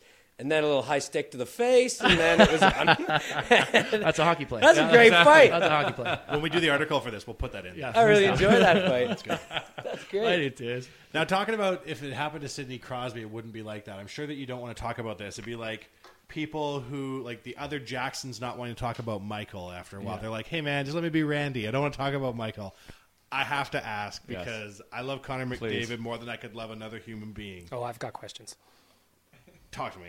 Or did he come in one day with like did something amazing, like walking into the arena. Did you do like a backflip when he walked in the room? He's like, "I'm here, everybody." I'm sorry, but did you see him in the last Instagram photo with him and Darnell Nurse, and they're walking and they got #camp shirts on? Oh yeah. Darnell Nurse looks like he is a quarterback of a football team, and Connor McDavid looks like he's asking him for an autograph. Yeah. So. Darnell's keep that picture in mind, and then filling in. Go ahead. When you the straight dirty, Charles. I did see that picture. I'm just sending Instagram to me when Brandon Davidson, who showered with Connor McDavid at least 200 times by my math, who has a wealth of knowledge. No, because the year you got the letter and you made the squad was his first season, was it not? No, I believe that was the next season. Oh, was it? Oh, yeah. You were 1 year in when he came in. Yeah, I was already 1 year in. Yeah. Oh, yeah. Okay, sorry. But I mean, like the circus. No, we didn't walk in and like Connor McDavid is here. Let me save you. Yeah, exactly. No, not like that at all. That kid is just so down to earth, and he's way ahead of his time. And so when he came in, he kind of he kept to himself. Like he really just was taking it all in, and it's not he didn't. Get too excited or he didn't get too down. He really took his time, I thought, and really felt his way out in where he stood. And he watched those older guys and stuff and got to see how they acted. But, I mean, here's a guy that just I don't know if he's been groomed for this or what, but he was meant for this. He really was meant for that. And I feel like when he came in the dressing room and stuff, we all know how good he was. And he's a really nice guy. But when you finally get to see the C on his chest, you really get to know who he is, and it's just he's the man for the job. Honestly, there's no nicer human being than Connor McDavid, and I hope for years and years of success for the Oilers, and I know he's definitely gonna make that happen. It's just only a matter of time now. Do you think in a few years, like when Connor McDavid's done his career, God willing, wire to wire as an Oiler, God willing, 5 more cups, and I'll shave 30 years off my life and most of my liver off and die a happy man, that's fine. What do you think they're going to say about him when they look back on his career? Is he going to be in the pantheon of the all-time greats? I mean, the potential is, he showed it last season. I hope he is. I really hope he does. Like I really you cheer for him. Like honestly, he just was. He was a good friend and a good teammate and a good captain. And I think that he stands within that nature of greatness. And it's not because he's cocky or skilled. It's because he really is a good person. And so you want to see guys like that do well. And I think that with his skill level and the way he kind of manages himself and is learning how to manage his team, I think that it's only a matter of time. And he's evolving, you're saying? Like, he's learning, he's feeling it out. As he goes. I got a different vibe when I went to Montreal and came back, and I felt like he really started to take over. And sick. I think it's learning. You can't just expect him to, like, when they name him captain, you can't just expect him to be like as good as captain as Sidney Crosby. It takes time, and I feel like he really took his time to feel out who he is, and by learning and watching, he's kind of just. I really think he's just coming into his own, and it's his hockey team, so he's really gonna know how to manipulate that in a good way. Is it weird, like having lived in the hockey environment your entire life, effectively? And you've seen some amazing players. When you saw Connor with your own looking balls, were you like, well, now what in the fuck did that kid just do in training camp? Like, did you start to see some things early on? You're like, I've never seen anybody do that before. Yeah, I mean, the speed. It's just the speed. It really is the speed. And I know it took a little while. Actually, I don't know this, but I felt like his hands kind of needed to catch up to his feet because he's so fast. Really? And I just feel like, that's all come together now. Like, as an HLer, like you were like jaw-dropping speed when you saw him wheeling around. Yeah. I mean, It's one thing to be us in the stands in row 80. Yeah. It's another thing to be on the ice with them, being like, "Oh my good God!" Everything is speed now in hockey. Like everything is speed, and I mean, he's the fastest guy, and he's the best player. Well, my question is kind of on that point. You saw him as a teammate, saw the speed, hands are catching up to the feet. Now you're on the flip side. You're in Montreal or you're in New York. What's it like when he's burning down the other way? I mean, just like sit back and just hope we don't beat you. I mean, there's more to it than that. You obviously respect you respect the speed, you respect the skill. And so, like, I'm going to play some guy maybe a little tighter than I would play Connor McDavid when he's coming 1-on-1. So I'm going to back off because I know he's got that extra gear and he can burn me. And so I'm going to sit back and let him – and here's a prime example of a person sitting back too much, and it's a story about me. We came into Edmonton, New York, and we were playing a hockey game, and we were tied. Actually, we were winning 2-1. Get a little bit closer. We were winning 2-1, and Connor came down the wing with like a minute left, and somebody stalled it for him just past the blue line and kicked it out. Well, I'm the guy in the middle of the ice, and I should have actually gone to the puck and just like taken it away from him because I probably could have beat him, but. You wish. You got a decision to make there. Mentally got me screwed up because I know how fast he is. And so I let him have the puck. He goes below the goal line and banks one off the goalie, and it goes in. Go to the shootout. He wins it in the shootout. I remember. I mean, it's just, you just, you know, you got to know who you're playing against, and you got to respect that too because you don't want to look like an idiot. These guys are good. Well, especially him. Yeah. And so, I mean, you know, he's just unpredictable player with all that speed, and it's a fine line of giving him too much respect and not having it. You said he was born for the job. That's like cool to hear, right? Like, is he just like when you look at him like on a video game? Is he just 100? Like, who the hell got the cheat code for this type of shit to happen? Yeah, Connor's got the game genie. Yeah. Like, is that what your impression? Like personality, 100, brains, 100, speed, 100, shot, 100. Yeah, it's his demeanor. It's the way he carries himself. I don't know if it's how he was brought up. We all love Connor, buddy. Shut up. We get it. We all love fucking Connor. All right, Brandon? Get into it. No, I want to let him finish. All right, let him finish. This is a good podcast. Keep going. But the way he was brought up, he's just very composed. He's just like he's composed, and I thought it was so cool how he just like, you know. Some guys would have, like, with all that power, all that responsibility, I feel like, you know, you just kind of, you get excited and you jump into things and, like, you know, maybe you rush it and you make the wrong decisions. Well, here's a guy just like, you know, took his time. Like, he watched and read and learned and just, like, you know, has gradually gotten better year by year. And with the person he is, I think it's just, like, very admirable because he could be that person making all those mistakes, but he's not. He could be like trying to like drop a mixtape with Drake or some stupid shit. You know what I'm trying to say? Like Alexander Daigle style. Little acting in there in the mix. Yeah. Retire to go act like Daigle did. Yeah. We talked about kind of like the letter you got from Chiarelli is kind of like, this is your moment. What about on the ice? Did you have something where you're kind of lined up? Like you talked about sticking Joe Thornton in the balls. Amazing. Yeah. But did you have kind of one of those moments where you're like, well, to me anyway. Like, you know what I mean? Joe does beans. Give him the old figs a tap. But like, did you have a moment when you're on the ice and you're like, holy fuck, I'm in the NHL. Like, I don't know if you're lined up. There's Crosby there, or there's Malkin, or something kind of like that where you're like. It wasn't those guys. It's another Thornton moment. Maybe I'm fangirling. Yeah, don't worry. I think one year already did enough of that. To me, I can ask you more Connor. I think we've had enough fangirling in here for everybody. Right I got about 800 more questions if you'd like. Yeah, so I can't really remember other than there is a moment when I was called up. The guys were playing in San Jose, and I had flown to San Jose, but I couldn't make it to the game in time, so I wasn't playing. And I got to watch that game that night, and then the next night we were going to Anaheim.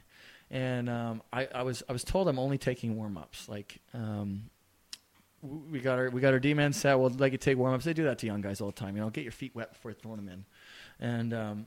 And I was out there in warm-ups, and you know, I just like took a moment. I just like drank it all in, and I was like, I'm here in Anaheim, playing against Getzlaf, and guys I like watched, and like it's different now that I've played in the league, but at the time, like that was a very, very special thing to like actually be on the same ice surface as the person I watched on TV when I was 15 years old, you know, and I remembered. That I wasn't supposed to play, and something happened. I forget that they just switched somebody out, and they said I was going to play. And so I was like, obviously shitting bricks, and I was like, oh shit, it's going to happen. Yeah, it's going to happen, and we played fine actually. It was definitely nerve wracking, but Getzlaf came down the wing and just wired a slap shot, and it was like we were losing 5-1 or something like that. and he ripped the slap shot off my shin pads. And when the puck literally hit my slap shot, I almost did like a 360, and I kind of spun around, and it was just like, I was like, holy shit. But it was like, once I got back to the bench, all the boys were like, hey, great block, like, awesome job. And like, it's kind of player I am, I gritty. Work in the ditches sometimes. You got to. Get a little dirt on you. Hard. And I felt like I did a good thing, and I just felt like I got the approval of the boys, and it was just like one of those little moments where I was like, yeah, okay. That's sick. So, like, Getzlaf, big, strong, power forward type guy, can be a prick. Yep. Which I just love. Sasky boy too, which I love. Who's one of the toughest, the toughest guys to play against? Now, yeah, Connor's speed button talent, but who's one of the toughest players to play against? Because he's just mutant strong and obviously skilled. Alberta is where you find hard-working hands, where prairie-grown rye meets mountain spring water, where we pull dragons from the ground, and we choose Rig Hand Distillery. Vodka, whiskey, gin, and more. Rig Hand is made from Alberta-grown ingredients, locally distilled and distributed. It's a bottle of Alberta. Ask for award-winning Rig Hand in your liquor store and visit righanddistillery.com. We're back. Real Life Podcast brought to you by our friends at the Rig Hand Distilleries, makers of Nation Vodka, makers of Beat Rum, Brum, Delicious. Real Life Podcast. A lot of good chatter in the break here. Here's a snippet from Brandon talking about his last days in the New York Islanders organization. So the last game of the season was in Detroit, and I actually had a friend that was battling cancer. A guy I played a midget AAA with, and I knew he was in the hospital. He wasn't going to make it too long. Rich Sutter actually is a good friend of his as well. So Rich called me, and he's like, hey, you need to get home. And so I coordinated with the Islanders 2 days before our last game of the season. I said, we're in Detroit. I said, I got to fly home after that game and go say goodbye. And the Islanders were great. They were like, do you need to go now? And I was like, I wanted to finish the season. I wanted to have a good last game of the year. I just wanted to play it, and I was just praying that nothing bad would happen. And so we play the last game in Detroit, and I'm planning on coming home the very next morning from Detroit to see him. And so we kind of do our exit meetings, and everything went well. We met with the coaches and the general manager. They were there and just said we like the way you play, and we're going to bring you back. Just let us get Tavares' deal done, which that's how it works, right? Shit runs downhill. You take care of your big guys first, and then take care of the utility guys later. That's just the nature of it. But and so I was leaving, knowing I was going to get qualified, and it was all going to be good. But as we were playing that game, my friend had actually passed away. I missed it, and knowing that now, I wish I would have gone home the day before because I would have had time.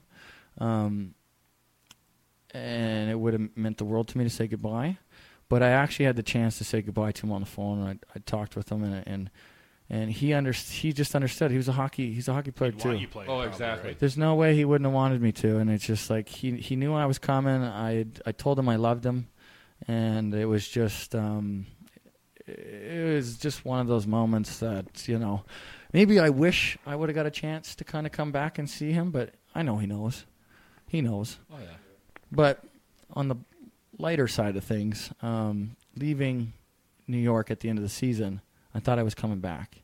But I knew that, I gotta start putting in more work. I gotta be better because I know I'm kind of meant to be better. I felt like there was more to me to give. So I spent 2 days off and then kind of went right back at it. Not on the ice, but in the gym. And it was just... It's kind of been that way this whole summer, and it's been a very stressful summer dealing with all the possibilities of going here and there and not knowing. But I just knew that wherever I do get a chance, I want to make sure that even if it didn't work out, I at least put my head down and tried one more time. You seem like the type of guy that's exactly when everything is stacked against you or whatever, and you feel like there's only one thing you can do, and it's just like work harder. Just work harder, and every day knowing you did everything that day, and let the rest just take care of itself. Yeah, and you got to trust in the process, and I kind of got away from that a little bit, and I think that I had to go back to the roots. I had to go back to the old work ethic that my old man taught me in Tabor, Alberta, working on a farm. Yeah. And it's just Cornfest just finished there, eh? Yeah, they did. Cornfest. Did you go? Finished. No, I stay away from there now. I'm a working man now.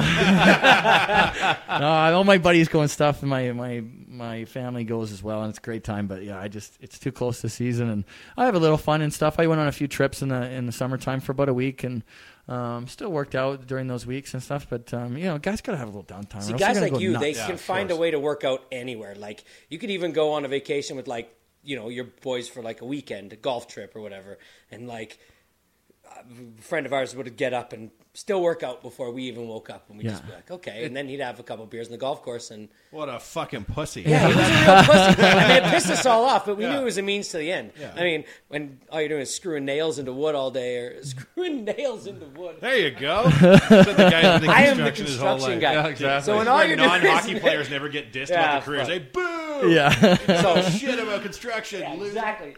So I don't know anything about skating either, but so when he knew what he had to do, right? Yeah. So he would work hard. And it takes, and sorry to jump in, but it takes like supreme discipline actually to when you go travel to actually still work out. It's so fucking easy to say in theory. I'm always like, yeah, I'm gonna go here. I'm not gonna drink much. I'm gonna work out like every morning, and fuck, as soon as you show up, it's I've been there. All of it, dancing. Yeah. Fucking 10 pounds later, you're fucking back home, and you're like, what the fuck did I just do? Yeah. Yeah, I've been there too, actually. But I'm trying this other method, see if that works. No, I think you're on the right track now. I think you got it figured out. It's tough to juggle though, like the travel schedule. Like in the playoffs last year, we went to all the games because we were so happy that there was playoffs, right? Or those guys. Yeah. I was like, I'm tired. Like between drinking and watching all this hockey, and Jay's like, well, how do you think actual players feel right now? I'm like, they must be really tired. I'm just drinking in the stands. Like, it's hard to manage the travel and the nutrition and the fitness of it all. Yeah, but that's part of it. I mean, you got to learn how to manage all that, and those guys get faded out pretty quick, and I think you can see that with guys' careers and how short or how long, and sometimes sometimes you're just careers are shorter because it just didn't work out. But I feel like those utility guys that bang it out 8-10 years kind of thing, those are the guys that really learn how to manage their time. We had Matt Hendricks on here one time back in the olden days when Gregor started in charge. Unbelievable guy. And I remember when we were leaving, I was like, do you think you're going to play another year in the NHL? And he looked me dead in the eye, and I just turned to jelly because he has a look. He's like, I'll play a few more years. And I was like, yes, sir, Matt Hendricks, sir. Lo and behold, if he hasn't, right? Yeah. Like, I was shattered when they let that guy go. Me too. Honestly, I didn't think that was a good play. I thought he was the glue there for a long time, and for whatever kind of player Matty is, like whatever you want to call him, he's just an unbelievable person, and he kept that locker room so tight. And I just, I couldn't believe they let him go, kind of thing, because I really thought that he's one of those players, which those players are kind of hard to find, for sure, especially now moving younger. And I didn't think it was a good move, and I'm so happy to see Matty do what he's doing. And look how he did in Winnipeg last year. He was only there for a season, and they were just like putting him on a pedestal. Tell for the helmet thing. Yeah. The which? Remember the hat? He was the player of the game. Was the Hendricks Award or something? Wasn't it? Oh yeah. It's Hendricks Heroes. Yeah. Hendricks Heroes. He's been in Winnipeg for half a season. And the player of the game is Hendricks Heroes all of a sudden. Yeah. But we're like, no, we don't need that around here. What with all the awesome rookies that need guidance? Like, Connor can't lead all on his own. He's still young. He's still figuring it out. Yeah. And so guys like Hendricks, like he took every warm up in the playoffs. He was in the dressing room. Like he was exactly that glue. Yeah. And like I said about Connor watching and learning, and that's one of those guys I feel like you might have to ask him, but I think he would say too if that that ever were to happen, yeah. I swear to God, I would probably die of excitement. Yeah, a little bit of crying first. I don't know that will happen. Is there anybody in the room right now that's a glue guy that you can think of? In the Edmonton Oilers locker room? You're and asking Wanye, the construction Blackhawk about the Oilers. As a construction guy, the glue guy is the guy that keeps things together, right, you know? Glue, and they screw nails in, Yeah, screw nails. It's kind of changed over the years because I feel like, those older guys just really they're just like having dad around, Like they keep guys accountable, and when you do something wrong, they let you know, and it's kind of different when you think about glue guys now. I just think that on some teams there still are those glue guys, but Edmonton's kind of gone younger and stuff, and they brought in like Lucic and players like that that do help with that leadership and take care of that side of things. But I think Ryan Nugent-Hopkins is one of those players that just like has always had fun in what he does, and he really he really doesn't step out of his boundaries, but he really leads by example, and he kind of brings it every night. And I think he's one of those players that just is a real leader in that room. Is he a cool cat? Like, I know it's very unprofessional for us to sit here. You just signed as a Blackhawk. We're like, anyways, to the Oilers. Was the Nuge a cool guy? I feel like he's an enigma because he's been here for so long. We're Oilers Nation. Like, I want every drop of information, every word. I want it all to come to me about every Oiler. All I know about the Nuge is that he likes racehorses. Yep. And he is reverse aging like Benjamin Button. Yeah. And that new guy Bouchard is already 8 years older than the Nuge, which makes zero sense, but there you have it. Like, what was he like? Like, just as a guy? He's just a big kid. He's really just like he was one of my better friends on the team. I know we were all a team, and we were all friends, but I feel like maybe you hang out with a guy more so than another, and he was one of those guys that I hung out with on the road, had dinner with, and got to really know him on another level. And I feel like I'm going to lose my thought process here, but I think that he's just one of those glue guys that just like. Is he like a funny guy? Is he like thought there? I was talking and lost my thought. The Nuge is such an enigma that your opinion of him disappeared while you thought about it. Yeah. That's enigma. I mean, I actually they just had the horse races here on the weekend on Saturday. Yeah. I texted him because I thought maybe he'd be in town. Yeah, with one of his 40 horses or something. Yeah, but he only races. He told me. I texted him and he said, "What do you mean? His horses? Nuge owns racehorses, man. Yeah. Like how many? Like I think fair 4. number. Yeah, I think 4.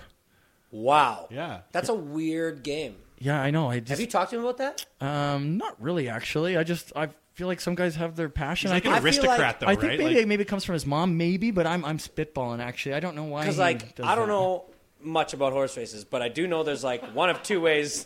I mean, I might know that. But there's, one of two ways to buy a horse. After they win a race, the owner puts them up for sale, correct? Yeah, you can claim That's them. one way. Yeah. So does he he doesn't breed racehorses or, have somebody in his camp? You literally have... Okay, here, I'll answer that. Can you do me a favor and get Ryan Nugent-Hopkins here gonna call him. explain to me how horse racing works? I honestly never got in depth with him about it, but I know he has a passion for it. Like he loves it, kind of thing. And I don't know if it's because of his mom or it's he's how he got into it.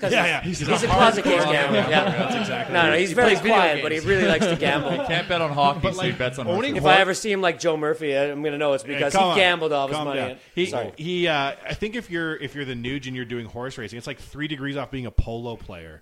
You're like an aristocrat. Like, if you'll excuse me, I summer in Manhattan. Real waspy. Yeah. Pretty sure it's just because he likes to gamble. Yeah. Hits the Nuge with the $30 million contract. He goes straight to owning racehorses. Hey, just goes to the top of the economic ladder. So before he ranted on there, he said you were at the Derby and you texted him to see if he had his horses there, but he races somewhere else. Yeah, he just raced. He said he just races out of Vancouver. So, his horses don't travel anywhere.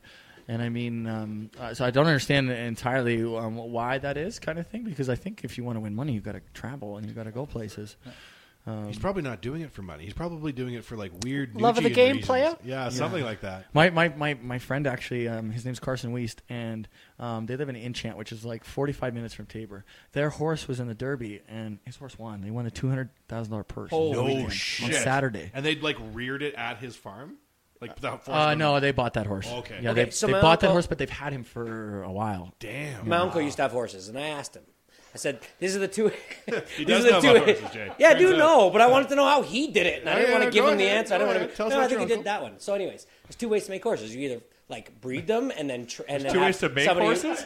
make money off of horses. Okay. You either you play breed some them Barry and then White and you get a rear little them. wine. That is not the way you do it. Okay, very simply, it has nothing to do with making horses.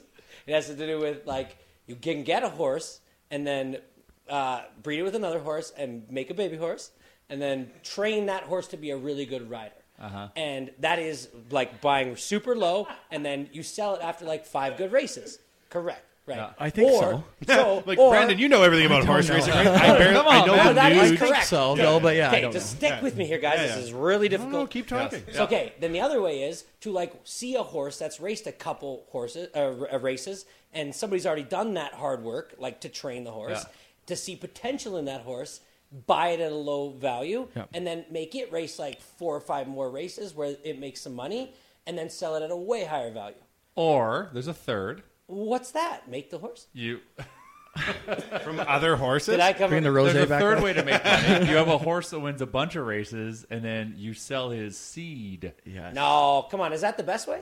Yeah, their name is everything, I believe. See, my uncle never got to the point where he had a horse that was worth anything, Like so he guys couldn't that sell win the seed. horses that win the Kentucky Derby, like Yes, no, that's the they're Kentucky selling fucking loads Derby, for though. like hundreds of No, thousands we of dollars. understand that. But so if you were my uncle and you had a horse and it raced 5 races and then it didn't sell for shit, it wasn't selling its semen. Let's put it that way. Yes, of course. So he made bad investment in horses. Imagine it's the same for an athlete. Siemens It's like, we're going to have you in here. We're going to play you 6 good seasons. Then we're going to let you go out to Vegas, and you're banging until you're 80. Like, I'll tell you. all right. Maybe it'll come to that. $100 a pop. Everything you make is property of the Oilers. All right. I'll tell you right now. No, I'm not going to say that. We had roommates at our house who played in the AFL, like Australian rules football, and they have this thing called the sons and fathers rule, fathers and son rule. Father-son rule, If anybody played in the AFL, their kids are automatically property of that team. Oh, really? And like there was this one year, the kid who was like the Connor McDavid of his year, and the shittiest team supposed to get him. Father and son went to his other like team altogether, and they're like, "We had the dad here for 20 years. Now we're gonna have the fucking kid." And they called him like 2 or something. Was it like? There was God and Son of God. God and yeah, Son of God. God. That's Yeah. how crazy Really? this father-son combo was. Australians, Speaking man. of God and Son of God and weird nicknames, what do you guys call McDavid in the dressing room? There's obviously Davo. Davo. Yeah, just Davo. Davo. Interesting. Interesting. Yeah, I'm Dave V, so you could understand how that would get mixed up. Even when Todd used to yell our names, and like I know there's Todd's a forwards coach and there's a D coach, Jimmy Johnson, but I mean even when Todd yells name, like Todd's voice just carries, and so he would say Davo all the time, trying to send Davo, but I thought he was saying Davey. So half the time I'd be hopping over the boards and I'd be like, oh, shit. He said Davo, and I'd be hopping back because he'd be screaming at me. There's 6 guys on the ice. Yeah, did you get any too many men on that? No, I never. No. Lucky We boy. managed, but I mean, I hopped the boards several times because we got that mixed up. Bastard's playing every other shift. Yeah. What do you think of the new barn? As a guy who played in both. I mean, it's unbelievable, state of the art. It's just, Rogers was great. Rogers was unbelievable. Like 5 Stanley Cups. I mean, just the history behind it was just like my childhood dream. Yeah. But so to play in that and even experience like the ceremonies ending, or retiring that rink or whatever you want to call it, and now having all the guys come back Isn't and that crazy? having beers in the locker room and hanging out. You were down there for the greatest party of all time. We had- Every 2 years. it was Yes, I know just- you when met they Fred have a reason Brathwaite, to come Rick. I back. saw that. It's just special. I mean, it was really special. But I mean, coming to the new rink, it was like, it was the first rink of its kind, really. And we had like this new owner, and he just, built us this empire. And it added a little bit of pressure for sure. But at the same time, I mean, I like new rinks are nice. A new facility, like even like the training part of it, we had state-of-the-art equipment and The showers had hot water. showers did The have nice hot touch, water. hey? Braggarts. Yeah, did you guys know that? Like, There's no hot water yet. A little bit of hot water, but not much. Oh shit. What about the new arena in Detroit? Wasn't that sick? Oh, Holy that's man. cool. And I love how this. Did you go for a tour before you went in, like, and look at it? all? No. Well, yes. Sorry, I went for a tour the first time I played in it, and I even went in the visitors' locker room after they're done practice and stuff, and just seeing what theirs is and what Rogers is, and I mean, both very similar. Like it was just so brand new that like not one was better than the other. That concourse in Detroit's sick though, hey? Like with the natural light up above it and stuff like that. Really cool. And I love how they still it still looks like the old rink. Like when you're on the ice playing, it still feels like the old rink. Really? Oh Yeah. wow. I like that idea actually. Yeah, like the red seats and everything. It feels like the same rink. I kind of miss the vibe of Rexall. Like Rogers is an amazing arena and whatever, but like being in the stands at Rexall versus Rogers, like it just feels different. Like The old wood chairs and shit. but also like how it like the sound carried or something. Like 'cause like Rogers sounded like a library, right? Like it can sound like a library, like because the sound doesn't carry. Yes, I don't it know. can. Yeah. As you would know on the ice. I'm sorry for that. Like, trust me, we want to. But we should score more goals. Well, we're not doing our part. No, but even when you score, it's like it's like we lost all our fucking mojo. We got Except playoffs, though. Oh, playoffs. We thought playoffs were like, here, it'll never be loud in here because the arena's so big. Yeah. Crazy. Yeah. I mean, the whole city was going nuts. Are you? I'm just thinking about the new barn you're going to be playing in. Are you going to go to Bulls games? I haven't thought about it. You should. Bulls games would be sick. I love basketball games. You literally signed the thing today. Hey. He's literally waiting for paperwork. Hey, you never know what people are thinking about. Hey, just wondering. You never know what you're thinking about. Maybe what time are you going to take that Chicago Canal cruise at? He's right. The fuck does he know what he's going to do when he gets there? No, I mean, do you even know what flight you're out of here on? Nope. No, I know I'm out on the 9th. That's it. Booked the it. 9th of September. 9th of September. Yeah, I got a charity golf tournament on the 10th. Good guy. Yeah. Don't like it. You might say, Wanye, I went to a Bulls game last time I was in Chicago because we had an off night, and Scottie Pippen was my childhood hero. No, it's highly they unlikely. sucked when you were there. Or no, wait. What do you mean he went to a Bull? Why would he tell you a story about how he went to a Bull? And why would Pippen be playing for that team? He's in the goddamn meth pipe? Oh, my God. You're causing some infighting here. All right, we're fine. We're fine. We'll take a deep breath. We don't have any more breaks. How much more time do we have, Charles? We're probably we are about 35 minutes over. Okay, let's ask some final questions. Yes. For Brandon Davidson, who's been so nice to sit here, despite the third least professional podcast in Edmonton. What do you got? Yeah, I'll go last. One thing I want to ask, we've had it open. We've all watched it before we started. Your first NHL goal. One of my favorite things about watching hockey is when guys score their first NHL goal. The happiness on the face, the whole thing around.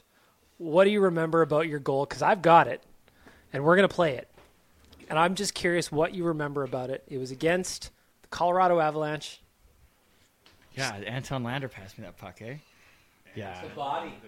I mean, I had to look back at the net to make sure it went in because, I don't score too many of them. But, I mean... I think 2 big goals last year you scored against Calgary. Yeah, I remember those ones. Big deal. Anyway, back to the first. Yeah. I mean, I just, work so hard for that one kind of thing. And, I mean, it's nice to be in a game and, we talked about those memories of, what stand out for you and stuff. But, I mean... You get to score your first goal, and you get to put something on the score sheet, and I still have that score sheet, by the way. And it's like the story I told earlier, where it was just it was one of those defining moments. It was just everything to me, and no better person could have passed me the puck because me and Anton Lander battled in the minor leagues for years, and we battled hard. We're good friends. I mean, Anton Lander won the KHL last year, did he not? Yeah, he did. Yep. Yeah, and so, it was just... for him to pass me the puck, it was even specialer because we're 2 guys grinded out in the minor leagues, and, he gives me that puck, and I think he was more excited than I was, but, just very special, and I don't say special all the time, but... You've had some special shit happen to you. Where's your puck now? My dad has my puck. Nice. Oh, that's awesome. My dad has my puck, and were they there? No, my dad was not there. No, he wasn't there. I forget. He's probably working 9 to 5. Does your phone kind of blow up after something like that? Oh yeah. Well, and Lander made a sick pass there. Sick pass. He threaded the needle because that guy was glued to you. He had to make wow, that was good. Do you always feel do you got the green light to do that anytime you want? Jump from the blue line in? I felt like at that time time I was just kind of I wasn't thinking much. I was just playing, and I felt like I've kind of been the type of player that's supposed to sit back a little more, and I'm kind of done with that, actually, to be honest with you. I'm gonna really start to do me and play within the system and do what my coach asks of me, but it's just. You got to have... You've left at the wrong time of your career. You're about to blow up. I'm just fucking right. You got to... Damn it. I'm happy for you. Don't get me wrong. Yeah. I know it's going to go awesome. You'll probably see some Bulls games, but shit. I just feel like there's that offensive side that I had in junior and that jump and that instinct that everybody always talked about. He's got this plus side and he doesn't use it kind of thing, but I always felt like I was being held back for whatever reason, not because of coaches or whatever, just because... I felt like that was my job. But, you only live once, and I'm really into this new part of my life where I'm really just trying to do me, and I'm going to do me on the ice, and I really just want to show that. So in the off season, are you getting ready? I know you're getting ready for hockey season, but are you getting ready for fantasy football season? Do you play fantasy football? Yes, last year was my first fantasy football season. Oh, you got it. Oh, geez, here we go. Quick. Yeah. Okay, my first one. So I'm very. Yeah, we're not going to nerd out about it or anything, but But so we will nerd out. You do love it, right? Oh yeah. Yeah, it's Absolutely. great. And so, are there any other show guys in the league that love fantasy football? No, that are in your league. What's your league? Is it buddies from back home, or league, like the league that you're in? Honestly, I was in Montreal at the start of the season, and it's Montreal guys. It was a Montreal guys thing, and I know maybe some other teams have that too, but that's why I got dragged into it, because I was actually living with Andrew Shaw before the season started, and Shaw's a big football guy, and he's like, "Who wants in on this fantasy football?" And so who bit? It's a what? So who bit? Who said yes? Who's what? On the team, who on the team? Who's on the team? Who said yes? In your draft, who's from the teams on your draft? Andrew Shaw your asked. Interpreter, for Christ's sake. I don't fucking know what you're asking. Yeah. He was actually answering your question. Andrew Shaw. What team? Andrew Shaw said, "Who wants in?" And then I said, "So who?" So you said yes. Yeah. Who else went in? Oh, at least half the team. Sorry. Chalmers might go up for Interviewer of the Year after this podcast. So was it Thomas Plekanec? He was in, yeah. Oh, fuck him. I don't like him. It was probably most of the team, probably 15 guys kind of thing out of the team. Can most you guys play are in that next year, or are you out now? I'm out of it. I talk with Shawzy all the time, so we're always talking. He's like, sorry, you can't play. Yeah. Bastard. Yeah, but no, I'm out of that. If Habs fans found out that the Blackhawks and Habs were playing fantasy football together, there'd be riots in the streets. Oh, it'd be a war, yeah. Yeah, you got to have your walls up. Yeah. I kind of got drugged into that, but it was awesome. I'm not a big football guy, but I want to be a big football guy. And so that just gave me every reason to watch every single game, and it was just it was awesome. I loved it. One thing I want to know is when you got a little taste of NHL money, what's the dumbest thing you bought? Kind of like when you're just like, you know what? I'm doing it. Yeah. I'm in. Yeah, I bought a Mustang. Oh, sick. Yeah. And it's not really even like NHL money. I just signed my 3-year entry level, and I was like, I'm going down the minor leagues, and I've always wanted a sports car, and if you're going down the minor leagues, you need to buy a truck or something to haul stuff in, because you can't take much in a Mustang. Up, yeah. You're traveling and stuff, and you gotta.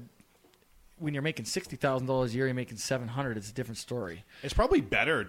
I'm sure it didn't feel like at the time. It's probably better to make 60 before you make 700. Yes. Than be 17 than make $12 million. Probably not a bad thing to show the coach that you're practical too, either. Yeah, and so I showed up in a bright blue Mustang. Oh, nice. Yes. Bright blue. Yes. Boys loved it. The boys ate me alive. What color was the interior? Black. Oh, okay. Yeah. Okay, good. That's This wasn't practical, at white. least. But nobody probably got in it because it was a But bright you can blue keep Mustang. that car. You can keep that car wire to wire if you want, unless you already wrote it off and gave it away to somebody. I traded it in the next year. I lasted 1 year, and I was like, because guys are pulling down their couches and beds and everything, because you need to be able to do that. It's just you can't have. And you're like, the Stang seats 3 in the brochure. Oh, I threw my coffee machine and I think a couple pillows in the back seat, and I was like, oh, we're full. After the first 4 times you pin it off the line, it just doesn't feel so good anymore. Oh, yeah. And then you start going, I don't think this is great. It lasted a year. I was like, Can't even drive it to the bar. No. To impress girls. Well, you because should be driving to the bar. If you drive to the bar and then to impress everybody, you roll out. They're probably already in the bar, and you go, well, I'm not driving that home, so what are we going to do? Go in the parking lot and look at it while we have a beer and then get a cab? We had a buddy who played for the Capitals, and he was talking about the practice facility they shared with the Wizards. He's like, the Caps are there, and there's some trucks, and there's some SUVs mostly, maybe a couple Beamers, Benzes.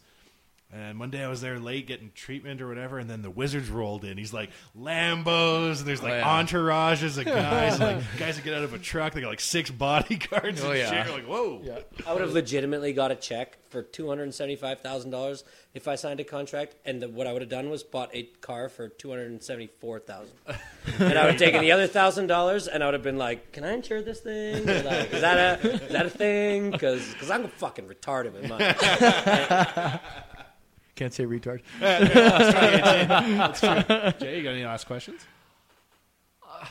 I said we talked a lot, and mine's more just an appreciation for kind of just went down here. Like, first of all, like, super grateful that you came down and took the risk coming on a, grassroots fan, podcast. But honestly, man, it was like super unreal to like hear your story, like, and just like you speak really well.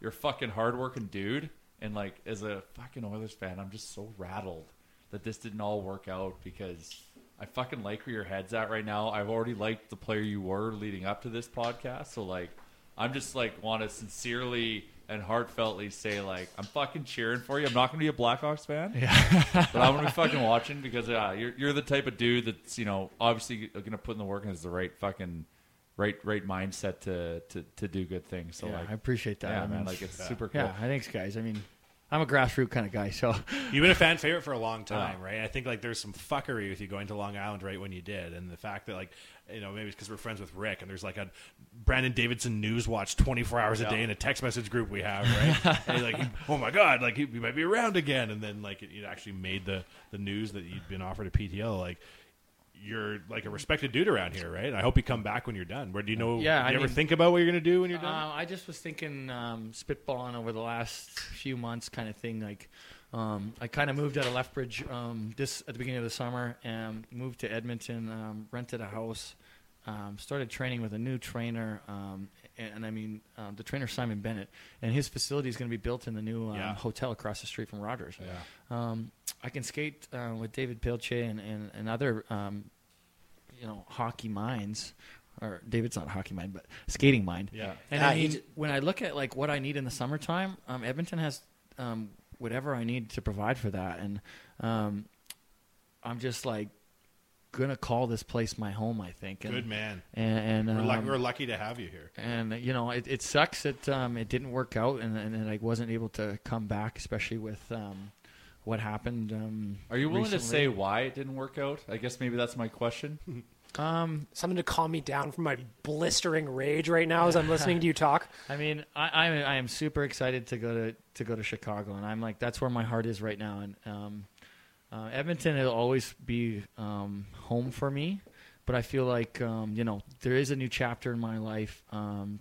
Just everything has really just changed over the last little while, and I've become humbled by life, and I'm super excited about Chicago. But I just felt that me taking a PTO in Chicago and me taking a PTO in Edmonton, Edmonton knows the player I am. I was in the system for 7 years, and in the NHL with them for 2.5. They know exactly what they're getting, and I know that I wanted to be here, and I think a lot of people wanted me to be here too, because I do have success here, and that factored in with the wanting to be here. Was it was tough for me to say no to the PTO, but I feel right now in my career that Chicago's the right choice for me, and that I'm going to have a lot of success there, and I hope that nobody has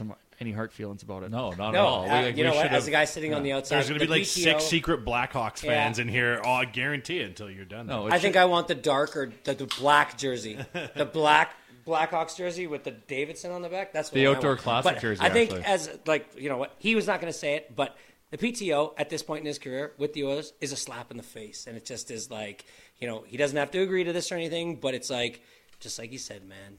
They already knew what they were getting, and then they still signed him to that. So they took him for granted, and now we're going to lose him, and that's fucking awesome.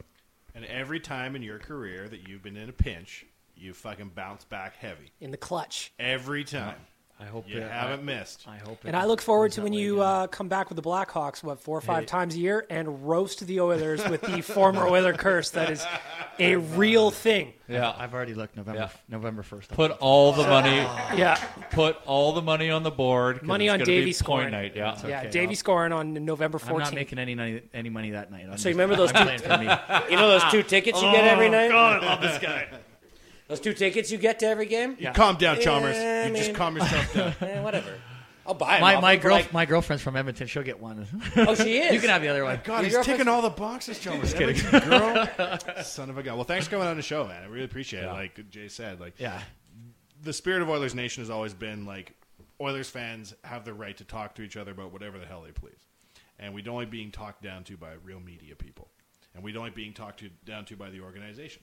And Edmontonians want a fair shot. Right? They just want straight across the board communication and stuff like that. And like the fact that you came in here and talked the way that you did and you were as upfront as you were, like you're a stand-up dude. Mm-hmm. And we wish you all the best in your new career. Yeah, thanks, guys. I really appreciate you guys having me in. And all I want is a fair shot, too. So. All right, buddy. Well, good luck with the Hawks. Yeah, thanks, boys. Cheers, appreciate guys. it. Real Life Cheers. Podcast. Ghost Ride. Ghost Ride. Ghost Ride. Ghost Ride.